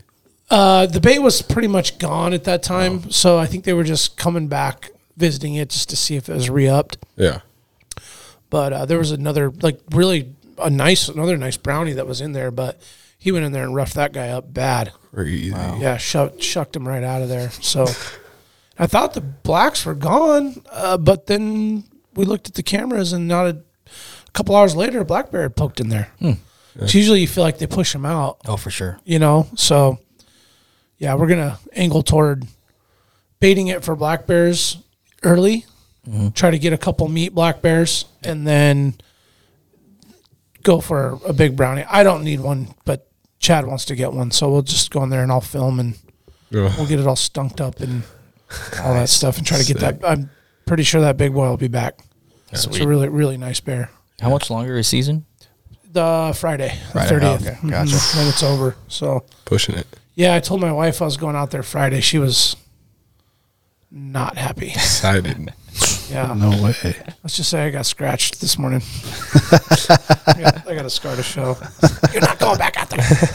You got to go set up the tent. It closes Friday, though. I don't give a fuck about closers. I'm so tired of hearing the word closers. Because I'm like, it's time sensitive, honey. She's like, everything's time sensitive. If this time shut down, another hunt opens up, and then there's another closer. She's so tired of hearing me say time sensitive. Or the closer. There's just closers all year long. She's right, though. She's right. I'm saying, but Are you on my side or No? You got to close it out, man. Oh, this is getting uncomfortable. That's what I'm saying, man. Hey, I'm in the same boat. Oh man, I just don't say it's closing. I feel like that helps, but it seems like it pisses her off even more. For the record, she's supportive. Oh, for sure. And tolerant. Yeah. And I don't want to sit here and give anybody totally the perception that my old lady's not digging it. It just Yeah. we got a big camping trip coming up this weekend, and I'm like, I'm gonna go Friday, and we're supposed to go camping on Saturday. I'll have everything ready on Thursday, honey. I promise. Yep. I'll have it all ready to go. Ooh, we're gonna take your spot. Oh yeah, there's a change up actually. Are you guys coming out? Yeah. Okay, there's a change up. Oh, there's a change up. Yeah, in the I didn't know there layout. was assigned areas. Well, no, it was the landowner's request. Oh, Yeah, we'll talk about it later. okay. Yeah. So I gotta go take my tent down. Oh, you already went out and set up? Yeah. Ah, you're good. I know you didn't do that. No, I didn't. Let's get into the podcast. Let's get into the young guides, man. Yeah, What's that's right. You guys do a podcast. What sparked that? And for everyone listening, the podcast is called the Young Guides Podcast. You can find it on Apple, Spotify, Facebook, Our Google, website. the website, the Young Guides Podcast. So, quick question before we get started on that. So, when you guys get older, when does it shift to old guys podcast? It's just going to put a red slash through young, put it to middle-aged, and then It's to like young retirement house. podcast. Then it'll go to geriatric. I think the trout. We should work with Shelly. The trout should look older and older. Oh, yeah. every You time. have like yeah. glasses on it. And There you go. I can't see. Start turning that like reddish brown. Yeah. Like, Yeah. Oh man. Big. Those like big, old, ugly brute steelhead. Yeah. Yep. I like the young guides thing. You guys are like, we're young dudes. We're guides. proud of it. Proud of it. yeah. Yeah, man. Hell yeah. I mean, I think we started it a lot because, well, getting back to how Keaton and I became friends. Like, we were always friends. Yeah. But when Keaton started guiding in, 2020? 2020, end of 2021, I think it's been about. So, Yeah. You were reaching out to me, because I had guided for the same outfit. I had recommended Keaton to, hop in when I left. And, Keaton was trying to get his feet under him, trying to figure out how to get started, business paperwork, insurance, and then everything down to, how should I set up my rigs? What kind of water should I be looking for? How long does this float? And I was like having all these great conversations, and we're like, well, why aren't we recording this? People would love to hear this. Oh, yeah. And it's like, we're just breaking everything down, giving away all our secrets, but we're breaking everything down. And we're like, people would really dig this information. And we're like, oh, why don't we just start a podcast? I mean, it's not for everybody. I mean, you can give people information all they want. Doesn't mean they're going to go out and execute it. Exactly. No, yeah. Or they'll be like, oh, yeah, I could do all that. And then they get started. They're like, ooh, Yeah. this is a lot more shit than I thought. Let me rewind that. Giving up. Yeah, exactly. Well, then there's like fishing from a boat, fishing from shore. I mean, that all differs too. So you give information, you can lead them to the water, but Yeah. Yeah, whether or not they drink it or drink it the right way. yep. Is Exactly. the difference. But yeah, we started chatting over Zoom, and we're like, yeah, let's get started. Let's do this. And I think just one night, because we were kind of like, and then we're like, hop on Zoom. We're going to start this bitch. And we just hit enter, and we're like, hey, welcome to the podcast. We're like, we don't know what we're doing. Exactly. No, you had he had some experience doing a podcast for Ellensburg Angler. Yeah, and it was kind of like a specific show. And then so I kind of caught on. It took me a little bit to get onto that. With Kyle has that journalist background, and so I'm like, well, I don't know what I'm doing here, but I got the I'll offer, chat. but I'll go for it. Yeah, and so once it's just like riding a bike. Eventually, you'll take the training wheels off, and some podcasts Kyle can't even talk. I'm like, just blah blah blah blah blah blah, firing questions, and he's like, man, at the beginning, he's like, you would never do this. Yeah. And it's changed. And I'm sure you guys have had the same thing where it's like at the beginning, we used to stress like, we're getting so-and-so on the podcast. We were like stressing out all day. And now we're like, do you have any questions for this guy? And I was like, no, not really. He's like, all right, we're just gonna free ball it, because that's kind of how we like to do it, because we just like let the conversation do whatever. I mean, obviously we have an outline of what we kind of want to hit, but we don't stress it out anymore. We just kind of go with the flow. We're comfortable. We've had some decently big names on the podcast, I feel like, in the outdoor industry, and we're like, we're just, or people that know people. There's a lot of connections in the fishing world. I've listened to maybe 15 of you guys' podcasts through, maybe not all the way through, but just listening to them. Yeah. And there's a lot of people that have a ton of connections. Yeah. Through the industry that know this guy or that gal or this person through this business. Mm-hmm. So you guys are way connected. Yeah. That's the biggest things. You realize how small the industry is too. Yeah. It how much everybody knows each other. Yeah. It's crazy because even though I'm down in Washington, the connection between that we built between podcasting and the people we know, but also the guides. We have guides that guide on the Yakima, and they come up and they're a King's guide, in the summertime, and that person knows that person. We pulled this guy on our podcast, and he's like, well, hey, I know that guy. I'm a guide with him in Alaska when I go up for this 3 weeks of my King season. And that guy knows a guy on the OP, and that guy knows a guy down in Nevada. And you're like, man, all these people, like he said, you just connect. And you start this growth. Yeah. And we've had people we've had some guests on the podcast that, we've sent them business or something, and then he's got a connection to an outfit somewhere else, so we can get in contact with that person. So not only can they be a guest on the podcast, but now, we have a contact there. So whenever I go there, when I was down in Oregon in April, I was fishing down there. A guy we had on the podcast that I had met knows another guy who was a guide down there, hooked me up with him. He showed us the ropes. We had a great week down there, but without the podcast, we never would have met that guy. Yeah. So it's all about the industry. I went down on a steelheading trip in Oregon. The guy just hit me up, and he's like, "Yeah, you want to come down for a free trip?" I was like, "Sure, I'll come down and fish." And we just chatted and did some fishing. So it's kind of cool. Not that that's what we're in it for. We just loved conversations, but it's cool. That's just the way it goes. The coolest thing about this space is that it connects you with other just really rad people. Yeah. Sure. Yep. That just want to share their loves and passions, what they're doing with you. Yeah. Mm-hmm. So like you said, you got a free trip out of it. The dude didn't take you. He took you because you love fishing. And is that me? Yeah. Oh, it's my wife too. Come on, boo. You know we're recording. She heard you. Talking about that closer again. Are you telling people I scratched you? Oh, she'd be so mad. She's got this place mic'd up. Oh, yeah. There's a camera somewhere. She did come here last night and got an order for... Oh, shit. That's what she did. She's putting those mics up. I think it's right there in the sheep skull. Yeah, it's in the sheep skull. Yes, there it is. Where's the camera? And that one's got an extra hole in it right there.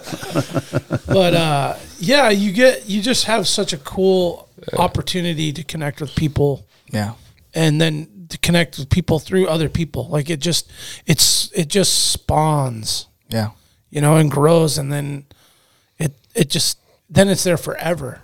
Mm-hmm. Yeah. Unless you cut yourself off and you don't want to be part of it anymore. Yeah. But once you get to this level of starting to connect, and then now you got these phone numbers and emails, and, accounts through social media, just keeps on going, and you don't want to. It's kind of like a high. Oh yeah, It feels good to be connected with all these people and talk to them and reach out and recommend someone else to something. And thanks, man, appreciate that. Mm-hmm. Just the human connection and the social interaction and connection, for me personally, I feel so good about, because when COVID hit, it just separated human beings. Yep. And it created a divide. And all of a sudden, people weren't as kind to each other or as cordial. But in this space, we started this out of post-COVID, and we had never had a person come in here wear a mask or not want to come in here because it was COVID. Yep. Everybody just came in here and just wanted to be normal. Yeah.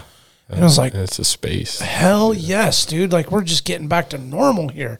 Yeah. And the one thing, so growing up, I did, competitive sports and stuff. So I always thought everything's pretty much competitive in life, which it is in some ways. Sure. Oh, yeah. And so when I hopped on to doing this podcast. Survival of the fittest, right? Yeah, I was like, oh, we're going to be like competition with other podcasts. I was like, oh, like this is, you're going to have to like try to beat out for views or whatever. But it was like not that way at all. It's the opposite. You know? Yeah, you're like, hey, what's up, guys? And they're like, hey, and you're, you know, let's meet up, let's do this. And now look at us, we're sitting here. You would have never expected this. You know, if you came to me when we first started, they're like, you go on another podcast? I'd be like, oh, I don't think so. I don't know. Yeah. But now we're sitting here conversating. And it's great. No stress, no pressure. No one's nervous. Not at all. We're just chatting, comfortable as it gets, right? Yeah, exactly. Those first like 20 though. Oh yeah, always. It's very stressful. Yeah. Well, you just don't know what you're doing, so you're just trying to wing it every time. Then if you have a big guest in, then you're like, oh shit, I got to have this like really structured agenda and questions and all this stuff to go. And you realize that once you sit down and get comfortable, have a few beers, some salmon, you're like, oh, we're just people having a conversation. Exactly. And we all like to talk, so this should work out good. That's super cool to see too. Like some of the, you're like, man, this guy has a stressful job. He's running a company. Maybe, like we had Jason Phelps on, and I was like, we're kind of like, oh man, this is a big learning for us. Yeah. And he was just like most chillest, laid back guy, and super super nice guy. And it's really cool that he took 2 hours out of his night to, you know, he could be spending with family, but he came and gave us a chance to chat with him, and it ended up being awesome. We haven't released that one yet, so you're gonna spoil alert. Okay, I was about to say, cool. I didn't see that on the. That's a big one. Yeah, that was cool. He's a super rad guy. If he's ever up here, you guys should try to slide him in here. Yeah, to hook us up. Yeah, we'll connect you. Well, and to your point, you know, and we've talked about this a lot, and you know, a lot of our listeners have heard this, but it's a community. Oh yeah. You know, and in Alaska, it's a little bit smaller.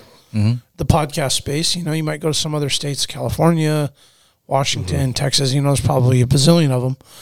And I don't know how competitive they are in their markets, but there is no competitive dynamic at all. It's 100% supportive. In fact, Dave May, he's with BHA's volunteer. He's going to start a podcast. Nice. And it's pretty much it's what he does for work, and he didn't really quite elaborate on what exactly all that is. Some about like government contracts and some stuff. And he's like, it's really boring shit, but I really want to like change the narrative on what it is and try to shed some light on it. I don't anticipate it's going to be like huge and take off, but he basically was asking like, hey, would you be guys cool with giving me some pointers? And I'm like, well, we're definitely not an expert, but you know, we've been doing it for a couple of years and we've got some suggestions. So we got to chatting, and, you know, he asked a few good questions, and he's like, man, I was surprised that you were so, you know, forthcoming and transparent about some of this. I'm like, well, what do I got to hide? I mean, you want to come in and shadow and watch a podcast and see how we do it? Please come have a beer and sit on the couch and hang out. Like it isn't like we're fighting for sponsorships and views and likes and shit on, you know, YouTube. We're just all in it together and here to support each other. So I'm glad you realized that you saw that it is, the community isn't that way in podcasts. You know? Yeah. And I think it also, along with those lines, is people can be into your podcast and your podcast and your podcast. Like I listen to 20 podcasts. You know what I mean? Yeah. So it's not like, oh, I'm just loyal to these guys. You know, I'm only going to listen to theirs. There's just so much other stuff going on. Well, it's like listening to music. You listen to enough hip hop, you're like, oh man, I'm ready to shift to country. I'm ready to shift to rock. You know, at some point you're just like, man, I need to change up, right? And it's, you know, you can listen to Joe Rogan and Meat Eater, and awesome podcasts, like the best of the best of the best, right? Probably a lot of us inspired by those guys. Yeah. But you eventually get kind of just burnt out listening to them, or not them, just the style or the topics or whatever it is. You need to switch it up and listen to something else. Exactly. And so I got a coworker who's been listening to us a lot, and he's been, you know, I listen to music. He's like, man, I've been listening to podcasts. I love it. He's been giving me feedback for like 3 weeks. Finally, he comes to me today. He's like, man, I found this snowboarding one. And he was talking about, what's the badass mountain in Washington? Rainier? No, Baker. Yeah, okay. like some history and the lodges and stuff there. Okay. And he was just like, man, I was like, I really wouldn't have even thought about looking for this podcast had I not listened to yours. Gotcha. And I'm like, oh, that really made me feel good. Mm-hmm. Yeah. You know, inspired him to start listening to other podcasts, which is what you should do because there's a million of them and there's something for everybody. Yeah. You want to talk about old Chevy trucks. You want to talk about fishing, murder cases, unsolved mysteries, hunting. I mean, you name it. There's something out there for you. So if Alaska Wall Project's not it, or it is for a little bit, there's other things. Listen to Young Guides, listen to Meat Eater, whatever. I don't know if you guys do it too. Like I'll listen to one for a while, and then I'm like, oh, I'm gonna listen to something else. Yep. But then I'll come back to that one. Yeah. Oh yeah. And I'll scroll back. I'm like, oh, I like that guy. Let me try this one out again. It just seems like you kind of like. And I also wonder too. I don't know if you guys have noticed, like when you look at your statistics or whatever, if you guys have. And it's like, all right, well, these are like peak times where people are listening, and then sometimes like come like September. Mm-hmm. Actually, I want to say before that, it's like peaks because people are like downloading a bunch of podcasts before they go where there's no signal. Yeah. And then you won't get anything. It's like you'll see like a drop during peak like fishing time or peak like hunting time or stuff like that, or like Christmas. Weirdly, it's like you'll either get a spike or like a drop. Oh, well, 100%. people are traveling, so they want to download stuff and listen to it on the airplane. Yep. Yeah. Yeah, we're in that you right see now that. for sure. That's the problem is like we grind all fall, winter, you know, and then we hit springtime and summer and we're like, oh man, we're back on the river. Like I don't have time to sit down and do a 2-hour podcast because I got to go get all my stuff rigged up and ready for the next day or whatever. So that gets hard, and we noticed that last year, and we're trying to get better at just chatting.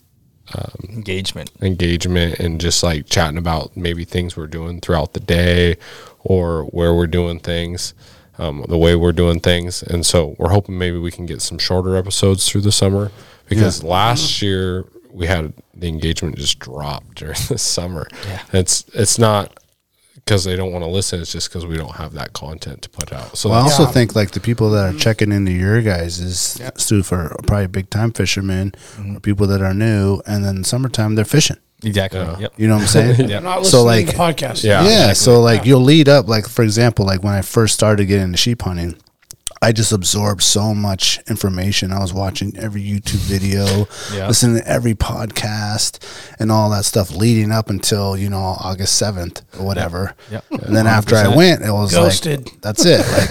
Like, and then the next year, you know, again, I was like, all right, well, it's July. It's about to be August. I'm going to start like remembering and like look at tips and listen to all this stuff. Yep. So I think you'll get those like waves in your thing. well, like the wintertime, you know, people are tying flies, so they're going to throw a podcast on Yeah. about some Perfect flies time. Yeah. or, you know, watching.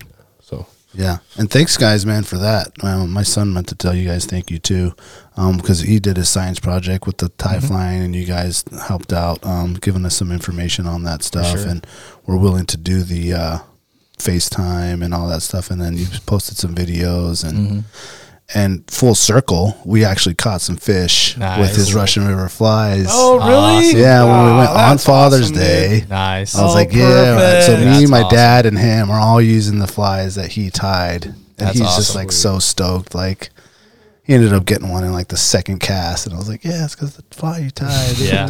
Heck yeah. That's awesome. Yeah, it was really, really, Congrats. really, really cool. that's super rewarding. So, but I think you're right. Like fly tying time is like winter time, right? Yeah. Cold, not a lot to do. Yeah. Yeah. And unless you're fishing like willow and you're losing 20, 30 flies a day. Sitting in my last week I was sitting outside. We got a canopy over a bench, and I didn't want to sit inside the trailer because it was nice out. But the bugs are so bad this year. So I'm sitting at the bench tying flies. I've got my thermocell on one side and I got a coil on the other, and my wife's standing around me with the electric racket, like bam, bam, bam, like whacking all the mosquitoes. I'm sitting there trying to tie flies as fast as I can to get back inside the trailer before it gets too late. Oh, that's funny. Yeah. So, how many episodes you guys got now? 100 something, right? No. Well, Let me see. Actually, I thought I pulled it up. Pull it up. We should know, but we don't. We we have a lot of like what we call bonus content. So, short. They're like a minute or 30 30 seconds. Yeah, like that one's 17 minutes. That's episode 69. But then you got a bonus one that's 4 or 5 minutes long. Oh, you don't number them. Some they of are. them we do. Some of them are. There's bonus those ones. like bonus ones are not numbered. Correct. Yeah. Yep. Oh, gotcha. And with our website, it only does like the newer episodes, so you can't go back all the way through. Okay, so it only will hold some of them. Yeah. Who are you guys using for like distribution? What company puts it out? Spotify Okay. for podcasters. Okay. Used to be called Anchor. Oh, okay. So Anchor went to Spotify. Yep. Now I heard, because we do a video version, and it only goes video on YouTube. But for Spotify, they're doing video too, but you have to be Specific. part of theirs, which is Gotcha. kind of a bummer, because we'd love to have our video version on our Spotify. We got a lot of listeners on Spotify, Yeah. but they won't take your. You can't pigeonhole to that, though. Oh, gotcha. And we kind of don't want to leave Podbean. We do our stuff through Podbean, Yep. because they've been so great to us, and it's been Well, really and then awesome. you can be diversified. You can be an Apple Pod, Spotify, YouTube. So, the video version is a game changer too For sure. for editing. Daniel can tell you about that. Well, it adds a lot to it. The downloading, the space. It just like a video version is a next level. But it gives you a different lane of audience. So you'll have your people that listen on Spotify. Obviously, you have your majority of people that, for us, that listen on Apple. And then you get some from Google and some from Amazon and iHeart or whatever. And then you have your own like YouTube people that's just like totally separate. Which Sometimes they're just like YouTubers and they don't do anything else but YouTube, because YouTube can give them the visual and the audio combo. Yep. Some people want to watch it or not watch it, but they'll put it on a TV or a tablet or a phone, let it rip, and then if they have the video version in front and we're talking about something, we throw it up on the TV screen, they can go, oh, cool, rewind it back and then watch what we were talking about. Yeah. And so it gives them that like combo. You guys have a YouTube?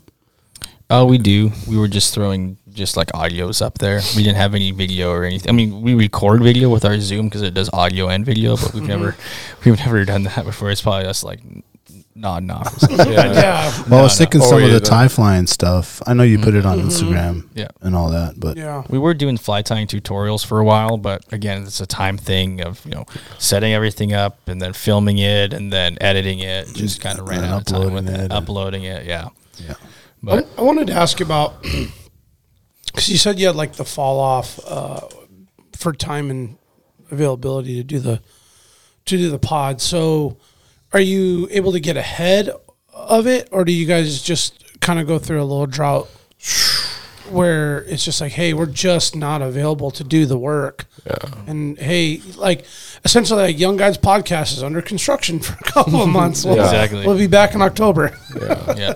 I mean, we tried this year to get it to where we were going like 3 or 4 weeks in advance. Yeah. Okay. But then we kind It's of like got grind. Yeah, and kind of like what you guys were saying, recording an extra podcast every week or every other week, and then, things get busy and trying to coordinate schedules. Guests can't show up. Oh yeah, maybe that's something. so hard. Yeah, we can't show up. But yeah, we tried to be ahead this year, and kind of like what Keaton was saying last year when we had our dry spell. We'd like to have something that we can throw in there, but we've been so busy we can't stick with it. So our 4 weeks turned into 3 weeks, turned into 2 weeks, turns into a week, turns into a bonus episode every week. Just trying to stay relevant and engaged is our biggest thing. Yeah, being consistent is probably the most important thing. I don't think like our listeners will get like full episodes like they were, but this summer I'm really hoping to be like, hey, this is how the Yakima's fishing. Check this out. This is how we do it. Here's how you should try it. Good luck, kind of pushing that kind of content, or maybe just chats. Like we might throw a podcast out when we're going pike fishing tomorrow and we're fishing. You can hear the lines ripping in the background and we're screaming at the phone so that it can kind of come through. Yeah. And an eagle screeches over. Yeah. Yeah. No, that's a cool, fun. kind of a fun and unique way to do it. Yeah. Yep. Like one of those bonus episodes I threw up about a month ago was with my other buddy, who was Kyle. And meets the prerequisite. Exactly. We were hunting brown bears this spring, and we had just seen a brown bear through the spotter. So I'm like, pull up my phone, pull up the audio record, and just recorded us just talking about, okay, how are we going to plan this stalk? Do we think we can get to this bear tonight? What we're looking at. Just 4 or 5 minutes of just that, and then that was it. Yeah. Just to kind of get stoked going for listeners, talk through, how we're setting up our game plan, just something short. And it's so easy on your phone. Like, we went on Monday to the Russian and we got a few photos, a few videos, but today I'm like, dang, I really got to take videos and photos and document this. And it's so easy. I was like, why didn't I on Monday? I just got to do it. Phone's right in your pocket. Well, you're pumped, man. You want to, you want to fish. You want to just get going, and and Daniel's the best about that. He's good at like taking a second and getting this damn phone out. Yep. Getting a photo or a video or something. But once you get in that mode of like the kill mode or the catch mode or whatever it is, you're just like, I'm not trying to pull nothing out. I'm on a mission. I got to get this done. Yeah. Exactly. Yeah. But in your heart, you're like, oh man, this content's so sick. I should be getting it documented. Quick picture. Somebody get their phone out. I'm too busy. I'm fishing. Exactly. Like today, since we were down our second time this week, I pulled out my phone, I pressed record, and I go back to watch the video of me trying to net one of his sockeyes, and the camera's just bouncing. Oh yeah, it's just terrible. I'm like, oh, this is gonna give someone motion sickness. Yeah, didn't turn out what you falling hoped. over a rock and trying to catch myself. Slipping, yeah, like, shit. Yeah. I missed the net. I'm like, Kyle, delete that video. We can't post that. I'm a guide. You can't be good. You're gonna embarrass me. My wife today, there was a guy sitting down next to us, and I can't remember how it came up, but she's like, yeah, my husband's a guide. And later on, I'm like, don't tell people I'm a guide. I'm messing up all these net jobs. Nobody's ever going to want to book with me. Yeah, what guide service? Yeah, we're not going there. But we all do it. Like no matter how often you do it, you're gonna have like you a get day excited, and you're not perfect, Yeah. And the fish isn't just sitting still for you. Oh, exactly. The sockeyes are slippery. They're like we had a basket net the other day, and it's like floop way out, and it's like, I thought you netted it, and he's like, well, it's a basket net. It's only like 2 feet deep, and they're just slip and slide for them. Yeah. So we came back today prepared, and we were just like, yeah, these guys aren't going anywhere. It's to the freezer. Yeah. You've been good about putting content though on your guys' page for sure. Yeah, we've been trying. You post a lot. It's great. Yeah, especially Instagram. We've really are the reels on Instagram is I feel like is our kind of bread and butter. Yeah, finding a relevant audio and then throwing up a video of something like a mouse trout eating a mouse, or that silver eating the popper on top, just something quick like that. People, again, they're not always engaged all the time. People are flipping through their phone. They need something quick. They need something relevant that's going to pop up in their feed. So working the algorithms and doing that. And I enjoy that aspect of it. Spend 5-10 minutes editing a reel, come up with a caption, some hashtags, throw it up the there. Song. The song, yeah. Get a good song to it. You could geek out on doing that, dude. And now it's dangerous because now you can schedule stuff on Instagram. So on my downtime, I'm just going to create all these videos, schedule them out every day. Oh, you can do that? Yeah. Oh, so you don't have to go every day and do it. You can just set it up and leave it. Exactly. You could set a time for it to come out. Yeah. Oh, that's slick. Mm-hmm. And one of our most popular reels is literally Kyle just kicking a raft over an edge, and it's just like right into the water. That was way back. That was probably last winter. Yeah. That was, I did a fly out trip in Western Alaska, and just me literally just in slow motion kicking a raft down off the tundra. Yeah. And I think you guys have a lot. It just blew up though, huh? Yeah, it blew up. The simplest shit blows up. I love the photo from today, dude. Oh yeah, that was great. Mm-hmm. Super fun. Don't let it jump out. I got it. There was so that one that you were just on there, Daniel. That one that was a mouse eat from last week. Wait for him to take it completely before you set it. Let him really get it in his mouth. I like the background tunes. Yep. Bam. Yeah. See, and then that's working. That's working the algorithms. Yeah. Let him really get it in his mouth. You need to go to Sims fly fishing You got to go to Sims. Kyle got a video up on Sims on their Instagram. Oh, really? Yeah, check it out. Very similar to that one where the mouse eats it and misses it, but kind of going like that song right now is super popular on Instagram. Okay. So if I use that song in that video, it'll pop up in people's feeds more in the algorithm. In the algorithm, yeah. So that's a big thing. Oh, that's cool. Yeah, they're on Sims. I got a couple followers. Just a couple. Just a few. So it. Holy shit! Look at that. Is that Brazil? That one right there. This one? Yep. Oh yeah, some Fleetwood Mac. Right? Watch this. Right there. Woo! That video as of yesterday had 460,000 views. Wow. What's that on the log right there, Kyle? Oh yeah. Okay. So you see that thing right where your cursor is? So after we missed him on the mouse, I swung a Dalai Lama back through there, and I got snagged on that thing. And I thought it was a stick. I waited out there. That's a dead moose. Oh. It's a calf moose, and those are its legs sticking up. Oh, wow. And that yeah, trout. Yeah, you can see it. Yeah, that trout was just sitting under there, and I think he was eating that moose. It was just stuck there on the log. Eating its flesh as Just eating it was flesh. chunking off. Yeah. Crazy. wow. Different breed up here. Yeah, totally That's different. just awesome, man. Yeah. That's such a cool little kicker there on that story. Yeah. Badass, dude. Yeah, it's crazy those reels can get a lot of views. They're either like they just fall in their face or they just blow up. They're Yep. like, wow, this thing's out of control, man. Yeah.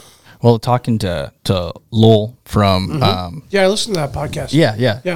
He posted a reel, and he said like his most popular reel was just like a 4-second videos of guys using his packs walking through a swamp with a moose on it, and there was nothing to it, and that was his most popular reel that he's posted. Yeah, some of them. I mean, I've done intricate stuff where I'm there for like 30 minutes, splicing and cutting. This is gonna and be the greatest doing it to video the ever. beat. You know what I'm saying? So it changes right on the drum and nothing. Then you do some stupid one, just like someone like falling in the water. And just like everyone likes it. Exactly. You know what I noticed too is that like anytime we post, like I love making like pepperoni and stuff, and you post like you're grinding up some meat and it's like 2 views. You're like, dude, I'm definitely getting blocked by someone here. They don't want that like. Oh, they want that graphic shit being shown or something. Have you guys heard of the Northern Hunter podcast? They're based out of Fairbanks. They're a newer podcast. They just started this last spring, winter. There's 3 dudes up there. They one of them's a guide, and the other ones are just guys that hunt and fish up here in Alaska. And they've been having some issues. It sounds like listen to their podcast about being canceled or shadow banned. And so they're not able to grow their following. Their posts aren't getting out as much because of the content they've been posting. Just too graphic in nature. I guess they're just promoting There's been bear a lot hunting of that. and stuff. Yeah. Oh well, you got to kind of like. Unfortunately, in this game, you have to. You have to sacrifice some of your. There's a whole bunch of Northern Hunter. I think it's the Northern Hunters. What You have to sacrifice some of your like organic stuff. There it is, right there. Yeah, for sure. Because I've had a hell of a run on some bears in the last like 2-3 years, and we don't put like you won't see any photos of them. Yeah. You don't see any. I got some awesome content, videos and photos and kill shots and all kinds of cool shit. But you'll never see any of them because if we post it, I hate to submit to the world of like they hate this shit, so we're not going to put it out there, and so we're like, oh, we don't want to piss anybody off. But the reality is it's just the negative backlash is just not worth This tank. what it does. Well, see, I think that's what their issue is that, they post a lot of bear hunting stuff, bear baiting tips, bear hunting tips. And I think that's one of their, no one's cool with that. And, their podcast is great. They give out so much great information, and it's kind of a bummer that their information doesn't get out there. Yeah. That's too bad. That's too bad that they're You think they stymieing this. Sorry. You think they build like channels, like, this Yeah, person is kind of liking this content. We're going to push this content to that person. I feel like there's enough people. I mean, I know in like Washington, they get a ton of hunting license and fishing license sales. It's like, yeah, there could be a edit to that algorithm where it's like, oh, this guy's into this. Like, boom, here's this whole crowd that's also into that. Instead of just like blocking it from everybody.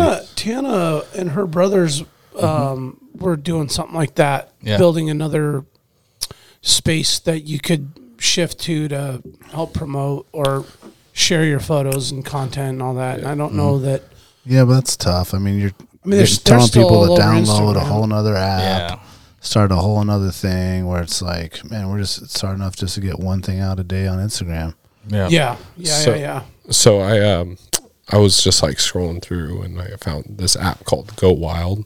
And that's it's like an outdoorsman app. And so you post stuff and it's very supportive. Like I don't see a lot of negative stuff, surprisingly. And I don't know if they're just good at trimming that out, but like people post their bears and you're like, oh, a bunch of people will comment and be like, nice bear. And it's cool because you can be like, they have a trophy setting. And so they'll judge, you put in like I put in a couple of trout that I caught. And it was like 21 inches. I caught it in this area. This is kind of the fish it was. And they'll be like, okay, you get 200 points for that. And so you kind of build up. You can go to people's profile and be like, okay, this guy, this guy's really getting after it, or this guy, hey, he's newer, or maybe this guy. Okay. It's pretty cool. It's fun to mess around on. I'm not on it all the time. Go Wild. Yeah, it's cool. I think it's Go Wild. Let me check. I'm gonna put Brandon on that one. Yeah, it's fun. Got my hands full with the other ones. For sure. Yeah, I'll be all over it. How's your guys' trivia game? Is it Alaska trivia? It's Jack's trivia. You never know what that's going to be. I don't know. We're going to find out. We'll find out. Go Wild. Yeah. Okay, we're going to take a quick break and we're going to come back with Jack's trivia. All right. And see who knows what.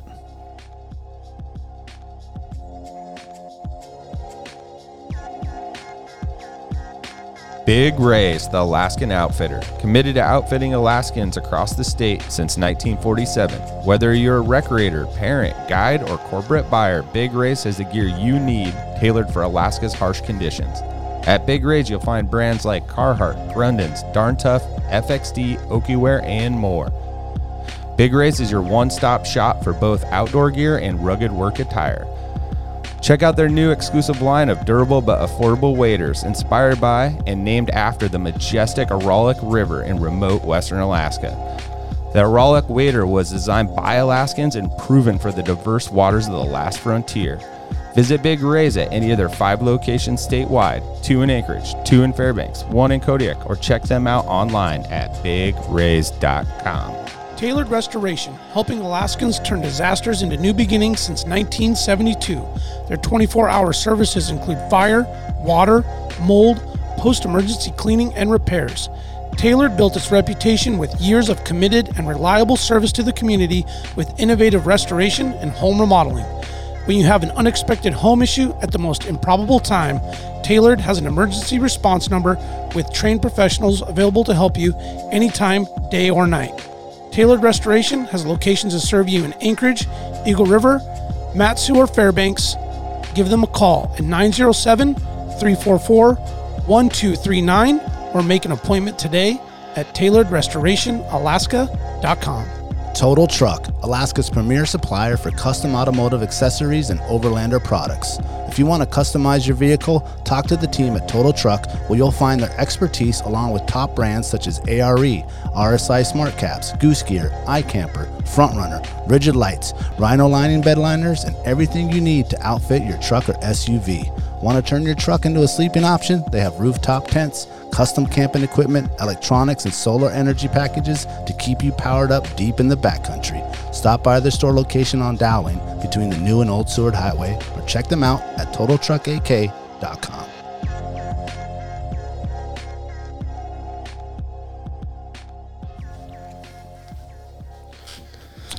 All right, now this let's do this. Don't get nervous now. Trivia music is not. Got it. We have been saying that all this stuff is ours, but the trivia music's not. I found that somewhere in the internet sphere. Oh, dude. Keaton got all red and shit. I'm nervous, man. I was all right until the tunes came on. Some shit out of like fucking Unsolved Mysteries right here, dude. All right. What's up? Because we had another song, or we tried different ones, but if you once you put stuff on YouTube, like it gets flagged if it's someone else owns it or whatever. This one didn't get flagged, so we're like, all right, we'll stick with this one. Originally, we had like the it was like a game show. So it was like upbeat, Like and Mario. Then, yeah, something like that. And then this is now Future. Yeah, futuristic. get in the zone. X-Files. Yeah, exactly. All right. So per Jack Lau, king of trivia, couldn't be with us tonight. The first documented fishing knot. What was it and when? So I'm going to give you guys a little information here. Okay. You sure that's not the answer? Because that's what he'll do. Yeah, I was looking at it the way he had it worded here. So the first fishing knot and what? The date? Yeah.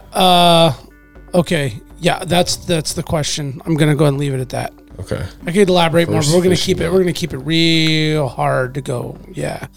First documented fishing knot. What was it? So what was the knot, and what year was it invented? Is there also a location on where that was at too? No. Just the knot and Just the a knot, year. okay. But I feel like there's a little bit to that. So proceed. Okay. Kyle, you're going to go. So Yeah, you're already going. Your gears are turning. I'm thinking it's somewhere in like Japan or somewhere down there because that's where Tenkara started. Yeah. That's what I'm thinking, and I want to say it was in like. Oh, now. No. Yeah, I'll stick with that, and I'll say it was in 1434. Specific. Oh. So where it originated, or what type of knot? On the knot. I'm just Yeah, gonna, what do you think the I'm knot gonna say was? it was like the.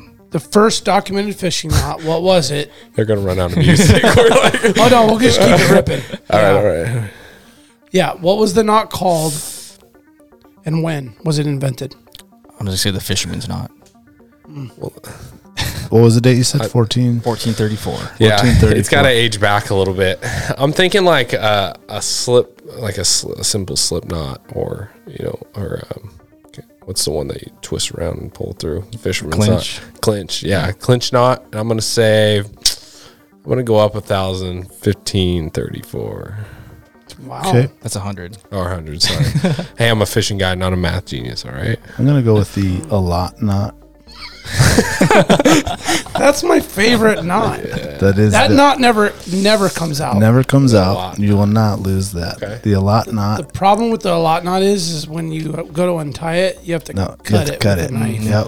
No, it's a Doesn't one-time come use. back out. Yeah. And I'm going to say 800 Ooh. AD for the date. Now remember, gentlemen, we have a documented fishing knot. Okay, so there was knots invented probably before this, but documented. Like this is officially going in the books as a fishing knot. Gotcha. You're still going with like caveman type shit? Is that what you're going with? 800 AD? Jesus was a fisherman. No, I know. I'm just like just exaggerating the fact that No, he went was to a carpenter, 800. but his buddies were fishermen. Yeah. Yeah, he built houses. He did and walk shit. on water, right? Yeah. Yep. All right. So The I'm first wrong? knot was documented in 1886, Oh, which is kind of crazy, right? Yeah. pretty That late. is 1886. really. That's like the Western days. Yeah. By Colomondelli, Pinel, Okay. in modern improvements in fishing tackle and fish hooks. The turtle knot was named after Major William Greer Turtle, who was an English soldier and fisherman from the 19th century, never claimed ownership for this knot that bears his name in the year 1986. The turtle knot. There it is. Oh, wow. Do you guys even tie that thing? Not one bit. Turtle knot. Have you even heard of it? Nope. No. I go around. There's the double hole, turtle. Pull it tight. There's the double turtle The knot. double T? double Look at T. that, the double turtle. That looks like a lot of complicated shit going on. And it just goes through the loop one time. Have you ever rabbit holed? Like, if there's a knot video on, dude, or like one of those videos where they take, like, I'm going to turn this anchor into a knife from like 1827. Yeah. Dude, I'll just sit there for like 20 minutes and just watch. Yeah. The knot one, and I never learned how to do the knot. Yeah. I have a knot book, and I haven't yet learned one knot from it. That's what I'm saying. You just need to know Everyone one does. knot. Just the Deal a lot. Everyone, everyone's got that. They go into the fishing store. They buy a little pamphlet book. They put it in their fishing jacket. And it never leaves that pocket. Never. Oh, you tell if you're listening to this and you pull it out of your pocket, you need to let me know because I have not met one yet. Just all crusty, almost like. Is it you, just Kyle? no. Becomes That's one what's with gonna the vest. It's gonna stop that bullet right there. In my There vest. you go. It's insulation. nice. Yeah, It's exactly. insulation. There you go. Yeah. The bullet All right. tip might poke through, but just like Exactly. just give you like a Just a bruise. scratch. Life. Yeah. Oh, speaking of a bruise, I snapped a line off today on the Russian. Boom, right in my calf. Oh, Hurts weight, bad. a weight to the calf? The split shot yeah. came. Oh, yeah, like a little pencil head. Yeah. Oh man, dude! One time, you guys. One time, I'm coming out of the Russian. We're doing trivia. Coming out of the Russian, and this dude is hurting. Right? He's like, you can tell he's injured. Something's wrong. He's walking still, but he's like stiff, and he's like kind of doing this with his neck. And we just drop out of the parking lot, and he's coming out with his group. And I'm like, "You okay, bro?" And he's like, "No, man, head to the emergency room." And I'm like, "Oh shit! Like, what's up?" And he turns around, and he's got a Russian River fly, and the only thing sticking out is the eye. Oh, in his neck, dude. Oh, Just deep. Only thing sticking out is the eyelid. The eyelid. I'm like, bro, how did it go that deep in there? Oh, someone said it. Oh, dude, set it and forget it, dude. That was surgically Oh, and removed. he was hammered drunk, too. Oh, good. good. So I was Oh, like, that thank makes goodness. sense. So hopefully he'll pass out in the car on the drive, yeah, wake yeah. up really miserable in Soldotna. I'm sure he was headed to. wow. Never forget that. Because, I mean, we've all had some close calls. Oh, yeah. Where you're like pulling, it's like, Oh, yeah. whoa. You know, like I started wearing like sunglasses or safety glasses on the river. Well, you should. Everybody should. Everywhere. Doesn't everybody, though? Yeah, pretty much. No, Safety I've got some- glasses? not safety Well, it's the glasses. safety glasses, but, you know. Glasses. At least sunglasses. Yeah, that's Yeah. safety. They'll shatter in your eyes, but Yeah, I feel like if that hit the safety glass or the lens of the Oakleys, it would just be like. So I had to get a split shot with glass in my eye. They're not glass. It's like plastic. It's the Is it? cheap ones Some- are. Yeah. They're called glasses. squirrel. All right. Yeah. Trivia round 2. When was fly fishing first introduced? This is going back. I'm gonna stick with my 1630s in Japan.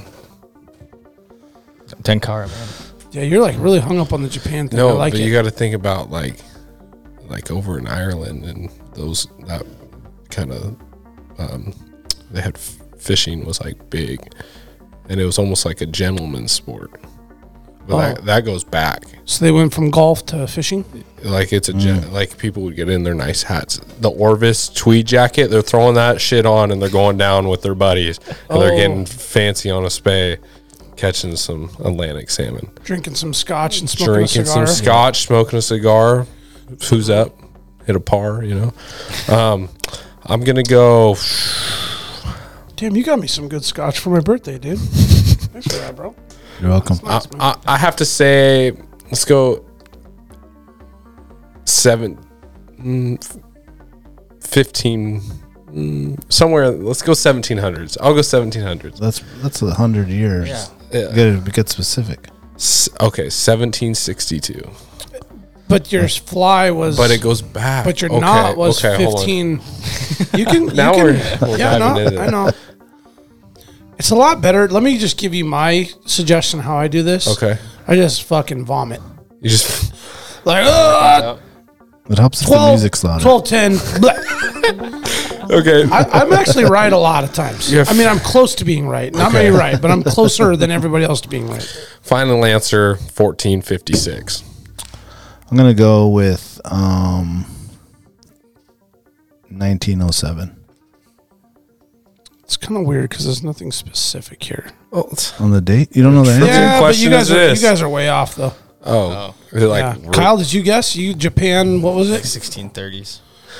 Mine didn't make 15s. sense because I was like Scotland. I don't know where I was going with that, but I said like 14. You said 1762, right? Would you guys somewhere in consider there. yourselves fishing experts? No. I mean, I would.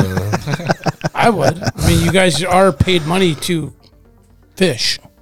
That's true. Kind of like We expert-ish. do have a fly fishing podcast.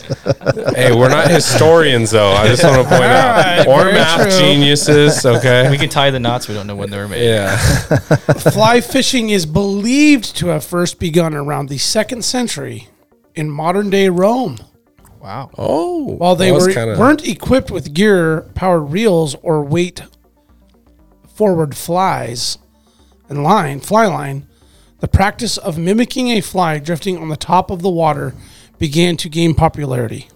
Interesting. Okay. Yes, originally the flies made for fishing were commonly made of. What do you guys think? Horse hair. Bam, horsehair. very easy. Yeah, so that was like the original imitation fly. So somebody was like, I think we catch more fish if we imitated a fly Yeah.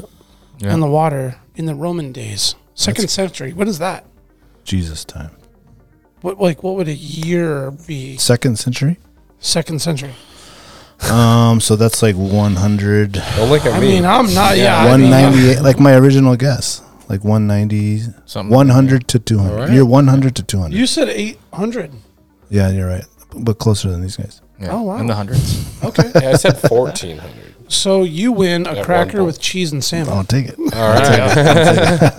You take the whole thing home. Jack Lau, thank Except you the for pan. your Yep. trivia. Sorry, And we for just- once, I didn't have to guess some random shit. Yeah. I actually like that. We just I think I'm gonna start butchered doing that that shit. Yeah, it's actually pretty common that no one gets any answers right. It's tough. I mean, unless you are like an expert in something very, very, very specific. Mm-hmm. I feel like fly fishing and fishing in general, Yeah. to be like an expert and a historian in that would be kind of tough. Yeah. For To be able to be like, yeah, research when knots were made and the first fly fishing and all this stuff. Like, you guys got to clean boats and, Yeah. manage clients. And Yeah. there's That- other things that go into that. That guy's reading a book in the library and not fishing. Yeah. Yeah. Yeah. There you go. He knows all the knots. Exactly. Yeah. Exactly. He Yeah. carries his book with him and he reads his book. Is the allot knot in the knot book? If it very ain't, it good. should be. That's a very good question. That is a very good question. I don't know if someone just opens their notebook and can tell us. Let us know. I do appreciate your guys' effort, though. I mean, you guys really did dig deep. Yeah. Well, and look how Yeah. the range of where it went. It went from Japan to like Scotland, Ireland. So where was the Japan Jesus. where was that conviction in the Japan thing? Like, where did you get your information? Where are you feeling like Japan was? I think at Tenkara, are you familiar with Tenkara fishing? No. So it's Tenkara is basically taking, a folding fly rod, but there's no reel. And there's only line attached to the end of the rod. So you have, 13 feet of line or whatever, and then a little bit of tippet, your fly, and that's it. Wow. And that originated in Japan, and I believe it's Japan. And they're fishing like little tiny creeks where you're not casting super far. You're just dappling your fly on the surface. Yeah, like plop. Plop. And Yep. then pluck a fish out of there. Exactly. Yep. Not like anything big that's going to run and pull. It's just it's actually a harvesting fish out probably. Yeah, like a willow switch or a cane pole kind of thing. okay. Yep, something like that. Okay. And so that's kind of what I was thinking, just because, Like plucking fish out. yeah. Plucking fish out. Yeah. Okay. No reels, just real basic like that. And that's kind of how the resurgence, because I recently acquired a Tenkara rod, and I really want to play around with it more this summer. And so it's kind of got me thinking about that and how What's it made out of, bamboo? No, this one's just. I think it's just is it a carbon or a graphite? Yeah, graphite or something. It shrinks down to like this big. Telescope? It's a telescope. It's got like 10 sections, so it's like cool. a 13-foot rod. It's super whippy. Like my dad, it was a Christmas gift from my dad. He got me the second largest option because I'm gonna try to catch some pinks on it this year. And see what it's like. Oh yeah, fun. Yeah, Must have some good bend to it. Oh yeah. A super sensitive. Like the tip is super bendy, but it's also super fragile. Yeah, I was trying to think of like what Alaskan fish you would catch with something like that. Grayling. Mostly. Yeah. Grayling came to mind. Yeah. Something that's not got a ton of power. Yeah. Smaller trout. Yeah, maybe some whitefish or something, but that wouldn't be something that would be really easy to get into. Yeah. I had a client bring one out on the Yakima, and we use reels out there because fish run. And he slapped it on the water. He hooks it. This fish starts tail walking up, just crack. Yeah. And he's like, "Are you going to grab it?" I was like, "I'm not going down after that. There's a rod." Oh, man. Yeah, I felt really bad for the guy because it was a pretty nice trout. But So like, that's cool that he gave it a shot. Yeah, respect to that. The cool thing is, like in that picture, that person just holding it there on the bank, you can break it down super small, and so you have that little like line holder, and then that just comes off, and it's just attached, and you can telescope it out, and it'd be a good backpacking one. Throw in the boat. Like we catch grayling. Like I had a client last year who brought it. We floated Upper Willow. And we caught a ton of grayling on dry flies on that thing, and I think that would be perfect just to leave in the boat because grayling are fun to catch on a 5 or a 6 weight, but when you do happen upon a dry fly hatch on the river and you got a client that's open-minded, like, hey, why don't you try this? That would be perfect for that. Yeah. Out of the way, super light. And most likely something they've never done before. Exactly. Yep. Yeah. I could It'd be good for kids too. I love the idea of like throwing that in your like in your 4-wheeler or side by side, and you go back and behind Eureka or somewhere, or the Golcana, and you want to bust out and throw some pan fry on there. Yep. You want to just catch a couple little 10 inchers or something. Yeah, perfect. To go back on that, the kids too, is that you can get them to get that motion without like having the line distance change. Yeah, because it's up down, right? And it's going to lay out. Yeah, good for practice. Good practice. Good practice. Yeah, that is good. How long did you say it went? I want to say mine was like 11 or 13 feet, something like that. Yeah. But it's fun. It's different because again, you're not like, oh, I want to hit that bank, and it's like, nope, not gonna make it. Yeah, it's definitely a close quarters game. Yeah. Are you guys using the Alaska Rodco stuff? Yep. Shane has that. He's running that. Matt, we're really good friends with Matt. Partnered with him on the podcast. I think I had his 9'7" weight anadromous, and I let Shane cast that. He's like, I like this thing. So Shane's got a full quiver of rods that are just Alaska Rodco. Yeah, Sweet. I want one of those in. They're beautiful, man. Oh yeah, he puts The so much craftsmanship time that goes into those things. Yeah. And he went full geek out on us. Oh when yeah, he came in before the Love pod. that. Yeah. There's nights that they're Keaton so and I gorgeous. will just be FaceTiming. Like, hey, let's throw Matt on this FaceTime, and Matt will be like, you'll pick it up. He'll be in his shop, and he's like drilling blanks. There's just a rod rotating over his camera. He's just never ever not in the shop. Exactly. You can call him, like I've called him pretty late. It's like 1, 2 in the morning. He's in there just grinding out rods. He's like, I took some caffeine tablets. I'm feeling great. I'm like, dang, he's doing an all-nighter. So, And the reason we switched to Matt is because he's in Alaska. So like you break a rod, you send it out. That's, like I have an Orvis reel. I don't know how I lost the bearing out of it. I sent it in last week. It won't get to him until the 3rd of July. And then it's a 4 to 6 week turnaround. Well, that's August. That's over half the season. Yeah. But with Matt last year, I broke one of his rods, a tip off of a 6 weight. That was on I believe a Thursday night. Shane called Matt, told him what would happen, and Shane got a new tip in the mail, I believe that Saturday. yep. Wow. Just turned around, put it Just right turn away. and burn. Yep. And for an out of state, I broke a rod tip, sent the whole rod to him. He put it all back together. He had it back to me in like a week and a half. Wow. It was crazy. Yeah, the turnaround. He prides himself on that. Oh yeah. Yeah. He was telling us he builds a rod and then he builds like a copycat pretty much of Yeah, that clone. rod. So that if something breaks, you send it up and he just pulls it off the clone. Yeah. Yep. Yeah, Yep. it's- Or if he has to, he'll just send you the rod. Yep. I just saw on his post he did a bunch of custom ones for Big Dan's. Oh, the charter guy. Yeah, that like Homer and halibut, Kodiak. like Yeah. those big thick ones. Yeah. That was like a custom order. Like he had just gotten into the salt rods, right? Yeah. Yeah, that's cool. It's Good really, for him, man. It's That's really awesome. cool to see him like growing. Yeah. I mean, and kind of started when we started, and we all of our partners, we've kind of narrowed it down to the people we really like, and they're all growing, and it's like, man, that's great. That's really awesome to see. Yeah, there's like just really cool, and we've talked about this multiple times before, like the whole, like, everybody had this thing they kind of wanted to try or do, and then COVID happened, so it gave you time to think it through, and then we came out of it, and then now we're all doing it. Yeah, for sure. You know? Yeah. And it's just like, you guys are another example. At 21, you guys started doing this? About like 21, 22. Yeah, that's 21. Right around there. Yep. Same as us, same time. You know, it's like, I don't know, man. It was a time for all of us to break out of our shell and, you know, something different. Engage in our artistic side and scratch our creativity. Exactly. Yeah, Exactly. Yeah. I think it also, that like whole COVID thing made us realize, like, you know, there's a lot of stuff can happen and things can change real quick, and it's like, let's go enjoy some life here a little bit. And that's very true. I see a lot of people our age like starting up a business, doing this. They want to start a coffee stand or whatever. And it's like, and I think Kyle and I are like, do it, just go for it. Yeah, that's the best advice. You know, it's tough. I mean, it's not going to be easy all the time. We have days where we're like, dude, I just worked all day. I don't want to do this. And then you get on, and it's like one of your best. So it's like just keep on grinding. There's going to be bad days. There's going to be good days in anything. That's right. Yep. Keep on grinding. Just stay with it, man. Exactly. That's the thing, man. Is this consistency? There's one thing I can recommend to anybody that wants to start something, podcast, just keep pushing and going and persevering through, because there are days where you just want to be like, man, I ain't feeling it. Yeah.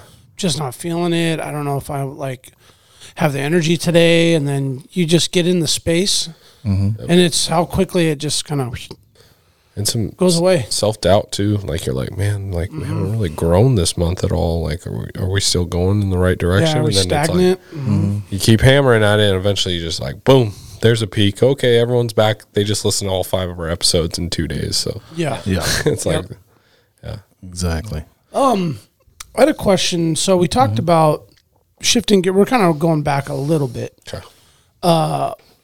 Your side hustle and with Heather's Choice. Yep. So tell us a little bit about that. So moved up in 21. I had a job lined up with an outfitter. Worked for the summer. Kind of cut ties with that outfitter. Started talking to where I'm at now at Bear Paw.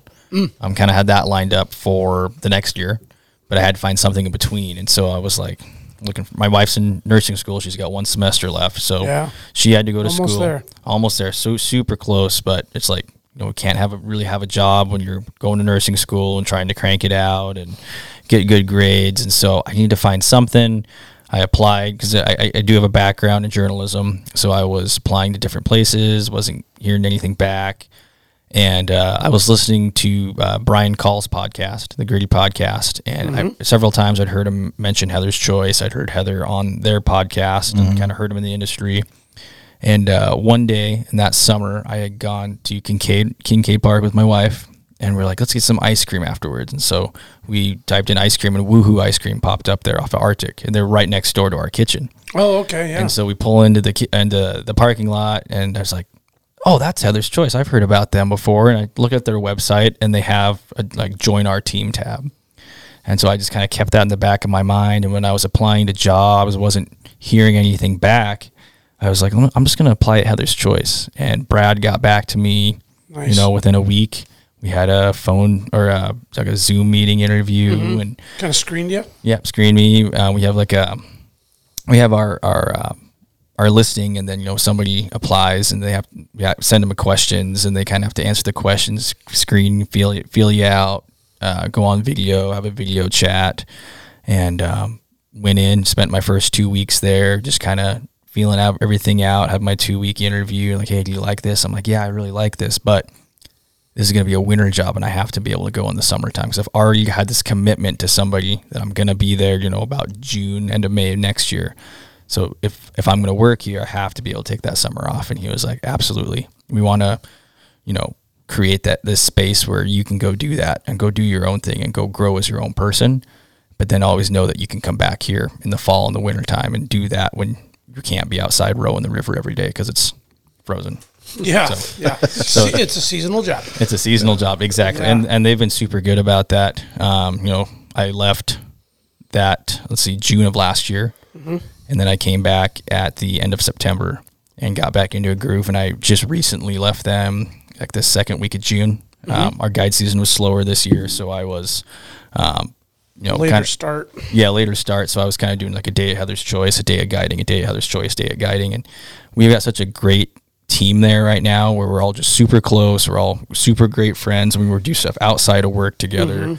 That it was really hard to leave this year because I can't see those people every day that I was seeing, and the camaraderie we have. And but yeah, it's been a super great gig, and it's another way to get into the industry. That was a big part of it too. Is we're in the industry as guides, the podcast, people we know, but I wanted to get into the industry even more, and I figured I could get into it through Heather's Choice side, but then also finding the contacts that Heather has throughout the industry. And that's been huge for me too, because she's put me in touch with people that I would have never been able to chat with. So she's so cool. Yeah, it felt like the perfect connection when you shared that story with me off the air, and we've gotten to interact through events and over the phone, text messages. Because Brad and Heather are just badass people. Oh, 100%. Man. Yeah. They're fun. They're very engaged. They're full send in what they're doing. Yep. And committed to it.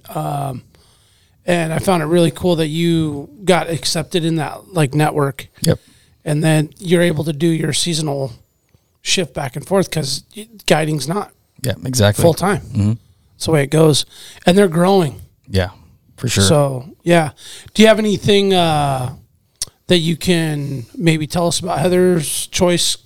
Some new stuff or anything coming out? I mean, they've rebranded, which is dope. Rebranded, yep. There's a lot of new meals Yep. that we've seen come out. Is there something that just popped off that you want to maybe give them some run on? I'm trying to think. I mean, not a lot I can give away. Yeah, I mean, I'm not asking for any breaking news, but I know there's some new meals because I know the salmon chowder was a benchmark meal.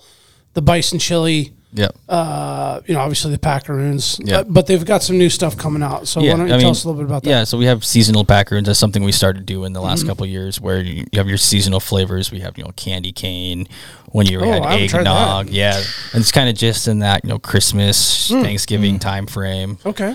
So we have a few fun flavors there. And then, was it last year, so early 2022, we completely revamped our menu. So we took some of our old recipes, changed them up, added stuff, added some spice, took some different flavors out of there, added new flavors, creating whole new meals, adding instant oat meals to our lineup instead of just buckwheat breakfasts.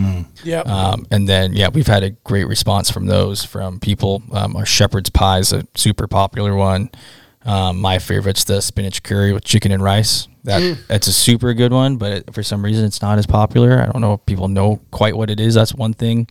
Is that people? I think when you throw spinach and stuff, they're like, whoa, I mean Popeye, bro. And then it's kind of based off of a chicken sog meal. There's an Indian dish, but when you're trying to get your names that you can put on your packaging, you have to get that okayed by the USDA. Oh, really? And so that's a whole process you have to go through to be able to get, okay, you can call this chicken sog, but in this case, they didn't let us say what we wanted to say, so we had to say something spinach curry with chicken and rice. So sometimes those names can kind of throw people off. We have a really good breakfast called, what is it? Summer Harvest. It's basically a zucchini bread breakfast. It's really, really good. It's got the zucchini in there. It's got I believe it's got the sucanat in there. So it's a sweet. It's a really, really good breakfast. But nobody knows what Summer Harvest is. Does it have hemp seeds? It does not. But I asked Heather, man. I was like, "Yo, you gotta." Yeah, I remember hearing about that. Seeds, yeah. I'd die if I eat those things. The Morning Glory breakfast though is by far my favorite. It's Morning Glory. That's I've got pineapple and carrots in there. It's like a carrot cake. Soup. My wife loves hemp seeds in that one. Nope. Okay. Banana? Okay. I don't think we have banana in that one. I think the only one we have banana in. I can roll with that. Okay. Yeah, the only one we have that in is the banana nutmeg. Okay. Yeah. All right. But yeah, man, I got that cherry. Cacao. Yeah, man. I was like, oh my God, I love cherries and chocolate. It's like the best thing ever. It has hemp seeds. Yep. Like, Daniel, this one's yours. Yeah. We spent a whole sheep hunt trading meals because half the shit I couldn't eat because I had hemp seeds in it. So yeah, for sure. Yeah. I will say one thing is we're always like allergic reaction. That's why. Yeah. We're always trying to find better ways to do things, as anybody does. But I really think it's awesome that Brad and Heather push that, and how we're always trying to find.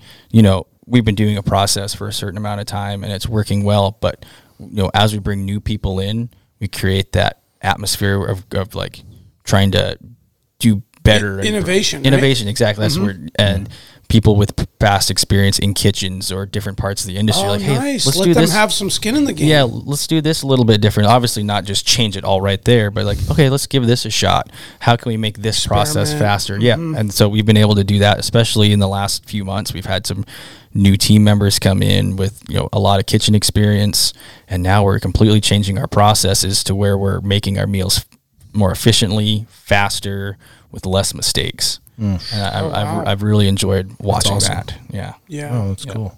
Yeah, it just seems like a really successful business and brand and just everything the way it's gone. Yeah. And I think it starts with good culture. 100%. Right? Yeah, that's a big good ownership and direction and vision and all that, but the culture is, I think, that really makes everything happen. Yeah. I mean, they just got back this last weekend. Every summer they do their summer solstice retreat. Oh. I wasn't able to make it this year because I was guiding, but they went up there kind of around Byers Lake area, kind of like what we were talking about. Yeah. Okay. And, they had a friend with a cabin out there, and they spent, 2 or 3 nights out there, and the whole crew was invited. So whoever wanted to show up could show up, camp out, sit around the fire. I bet that's fun. Yeah. Man. Last year they went to Derby Cove. They rented out a cabin. Everybody hiked in. Heather took the sea taxi out there. Okay. Brought a bunch of gear, and everybody stayed at the cabin and camped out. Fun. We went out bowling one night here in April. It was just a company night out, and everybody showed up. My wife didn't want to go. She doesn't like bowling. But my mom was in town, so like, hey, can I bring my mom? My mom likes to bowl, and they're like, absolutely. So I brought my mom to the company party. She brought her ball and her glove and her shoes. Yeah. She loved it. So it's a super cool culture. We have a weekly meeting every Thursday. We all sit down in the lunchroom and just chill. We talk about our week. We check in with each other. It's a super cool vibe. We all share a Spotify account, and everybody's like, what do you want to listen to today? What do you want to listen to today? And we all get to change our music. And yeah, it's super cool vibe in there, and everybody's hard workers. A lot of businesses fail to recognize how important that kind of stuff is to having a productive business, because you can look at P&Ls and revenue and just all the numbers, and which is important because that's what makes a business go, but it's the people that work the business that actually really make it go. And if you have a good thing going and people like coming there, and it's safe and it's a place that people want to come spend time, because you realistically you spend more time at work than with your loved ones, right? Yeah. If you want to be there and it's fun and you like it and it feels like it's not work, you're just coming to a spot to put in an effort to a common goal. Yep. It's funny how that culminates to a badass place to for everybody to work, and then be united too. That's really cool, because there's not a lot of businesses that can be like, everybody come out to this cabin for the weekend. Yeah. It's like, that doesn't happen. Everyone's like, yeah, I got shit going on. I don't really want to hang out with fucking dude over here. But if you're tight, it changes it, right? Yeah. Family dynamic, right? Oh, exactly. I mean, even like I've been getting texts as we're here. I was like, my phone was blowing up. I checked my watch. This is our group chat, the production crew group chat, and we talk about stuff that's outside of work, because we share common interests. We're all friends. Yeah, and I'm sending them pictures of us fishing, and they're sending us photos of things they're doing this summer. So it's like super, super cool culture. I love it. Yeah, I love that, man. That's awesome. Badass. Well, Kyle, Keaton, Thanks for coming in. Absolutely. Yeah, The appreciate young it, guides. guys. Yeah, The it was a young great guys. conversation. The young guys. Let's make sure we get you guys back in before you guys become the middle-aged and old guys. Yes, Yeah, before our logo changes a little bit. Well, no, Crowd once you gets start getting a little glasses. gray in that beard. Yeah, Right? exactly. And then he has to grow his beard back. And you got to grow that beard back, brother. I know. So I was looking like because I haven't seen you, right? So I have videos and photos and everything. You got a red beard, dude. I know. Yeah. You're Captain Redbeard. Well, it's crazy because it changed so much. Like I was looking at pictures when I first started growing it out, and it was like as dark as Kyle's. Yeah. And then it was like red from the summertime.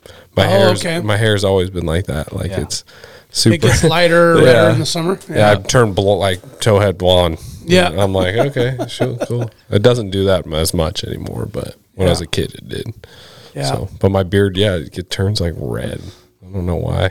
Mine turns white. I don't know why. Oh, yeah. Father Time over here. Yeah. Gonna dye it. Jesus. Yeah, no, I tried. My wife didn't like it. Say keep it natural. Yeah. I got showed some folks at work a picture of a sheep hunt or something, and they're like, "Oh man, who's the grandpa you guys went with?" I'm like, "Grandpa?" I'm like, "What are you talking about?" That's my boy Daniel. How old is he? Oh, the beard. Like, he looks like Santa Claus. Yeah. That's why I try to keep it tight. Yeah. Keep it Gray, tight. the gray ghost. You wear it good. You wear it good. All right. Thank you. The Young Guides podcast.com. Yep. The Young Guides on Instagram, Yep. Spotify. Yep. Go check out the podcast, guys. Go check out some of their stuff. Excellent material and information. Thanks for all you guys, what you guys are doing and providing knowledge and it takes time to do all that stuff. So thank you. Yeah, we appreciate Thank you, that. guys. You guys got some merch? We do not. Not yet. We're working on it. We got some stuff in the works. We got some stuff you're gonna unreleased. stick Dude, that stuff, logo right? with that, if you found a color, that hoodie, that same color as the logo, yeah. that would be Yeah. sick. That'd be Just with the sweet. thing, that'd be real nice. Or some nice hats or something. Man. Yeah, with the rope, the old school style. I gotta dude. work. We've been talking about it, and Gotta work some waiters, overtime. man. yeah. Gotta work a little overtime to get that. We ain't making that money yet. So Yeah. I mean, shout good out time. to you guys too. You've been a huge help for us. We've got business questions or just questions in general about the podcast. You've been a huge resource for us. So Big really motivator, appreciate too. it. Yeah, huge motivator. yeah, we really do appreciate that. No problem. That's no rad, problem. man. Thank you guys. Yeah, man. It means a lot, right? We're all in this together. Exactly. We all want to see each other succeed. We all want to be successful. Yeah. I mean, we're just dudes out here doing it, right? Just dudes out here doing Yeah, it. man. Yeah, that's right. That's right. Yeah, thank you guys, man, for your efforts and Keaton for coming up, brother. Yeah. I know you're out here fishing, but you took time to come to the podcast. I know tonight, like you guys got 19 fish to go home and clean tonight. we gotta go. And it's throw some- 10:30 at night. This is early for us. Yeah. Last couple Yeah, nights we've man, been doing you it at know, 1:30. So Yeah, we'll just push it to 2 p.m. tonight because you got to you go. clean some fish. well, it's so. kind of weird because you're like out here and it's bright. It's all the still time. bright I'm like, out, Is yeah. it 7 p.m.? What are we doing? Where's the kids at? They should be playing soccer. right? Yeah, thank you guys for coming in. I appreciate it. This was a long time coming. For sure. You guys killed it. Thank you. Awesome. You guys are beautiful people, man. Thank you guys. I appreciate it. Thank you. Yep. Thank you everyone for listening. AlaskaWildProject.com. Support us on Patreon. Patreon.com/AlaskaWildProject. Also, please consider subscribing to our YouTube channel at Alaska Wild Project as well.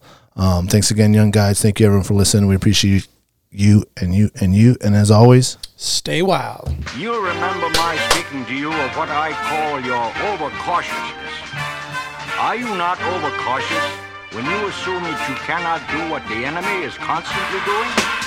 The Alaska Wild Project podcast is brought to you by the following sponsors. Barney's Sports Chalet, supplying hunters with the best hand-selected gear since 1963. The exclusive home of frontier gear built for the rugged Alaskan terrain. Your one-stop shop for all your outdoor needs. Visit Barney's today at 906 West Northern Lights. Big Rays, the Alaskan outfitter, committed to outfitting Alaskans across the state since 1947. Whether you're a recreator, parent, guide, or corporate buyer, Big Rays has the gear you need, tailored for Alaska's harsh conditions. Check out their new exclusive line of Auralic waders. Big Rays for all your outdoor gear and rugged work attire. BigRays.com. Tailored Restoration 24-hour emergency home services, helping Alaskans restore their dreams since 1972. Services include fire, water, mold, post-emergency cleaning, repair, and remodeling. Give them a call in Anchorage, Eagle River, Matsu, or Fairbanks. Hit them up at tailoredrestorationalaska.com. Total Truck and Alaska Overlander, Alaska's premier supplier for custom automotive accessories and overlanding products, providing all-inclusive rental vehicles and trailers custom outfitted to explore the Alaskan backcountry with a unique and convenient traveling experience. TheTreehouseAK.com, located at 341 Boniface Parkway, Alaska's own and grown cannabis and CBD store. Ask the bud tender what the strain of the day is to get your 10% off. The Treehouse, where the culture lives. AKO Farms, located in Sitka, Alaska, built from the ground up with concentrates as their single motivation, with exclusive products such as their sugar wax, full spectrum diamond sauce cards, and more. Ask your local bud tender about AKO. Marijuana has intoxicating effects and may be habit-forming and addictive. Marijuana impairs concentration, coordination, and judgment. Do not operate a vehicle or machinery under the influence. There are health risks associated with consumption of marijuana. For the use of only by adults 21 and older. Keep out of the reach of children, and marijuana should not be used by women who are pregnant or breastfeeding. The Bait Shack, located on Ship Creek upstream of the bridge. Can't miss the bright red shack. They're the go-to fishing gear rental and guide service on Ship Creek. Tight lines and fish on. Come hook into the action with them. Hit them up at thebaitshackak.com. Lawn Pro AK, Alaska's year-round professional property maintenance team. Services include weekly lawn care, custom landscaping, fertilizing, weed control, turf repair, and more. Schedule your free estimate at lawnproak.com. Alaska's OG cider company, Double Shovel, crafting gluten-free colonial-style ciders, founded as a healthier, non-inflammatory brew option. Drop by their Pop and Tap room in Anchorage off of 58th and Arctic, or visit the second location in Kodiak. Double Shovel, award-winning ciders. The Alaska chapter of Backcountry Hunters and Anglers. BHA is the voice of our Alaskan public lands, waters, and wildlife. Their goal is to uphold our hunting and fishing legacy while keeping our public lands wild. Stand up today and join BHA at backcountryhunters.org.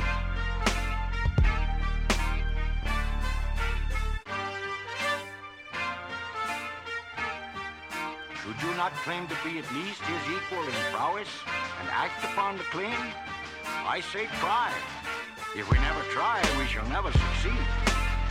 This proposition is a simple truth, and it's too important to be lost sight of for a moment. If we cannot beat the enemy where he now is, we never can. It is all easy if our troops march as well as the enemy, and it is unmanly to say they cannot do it.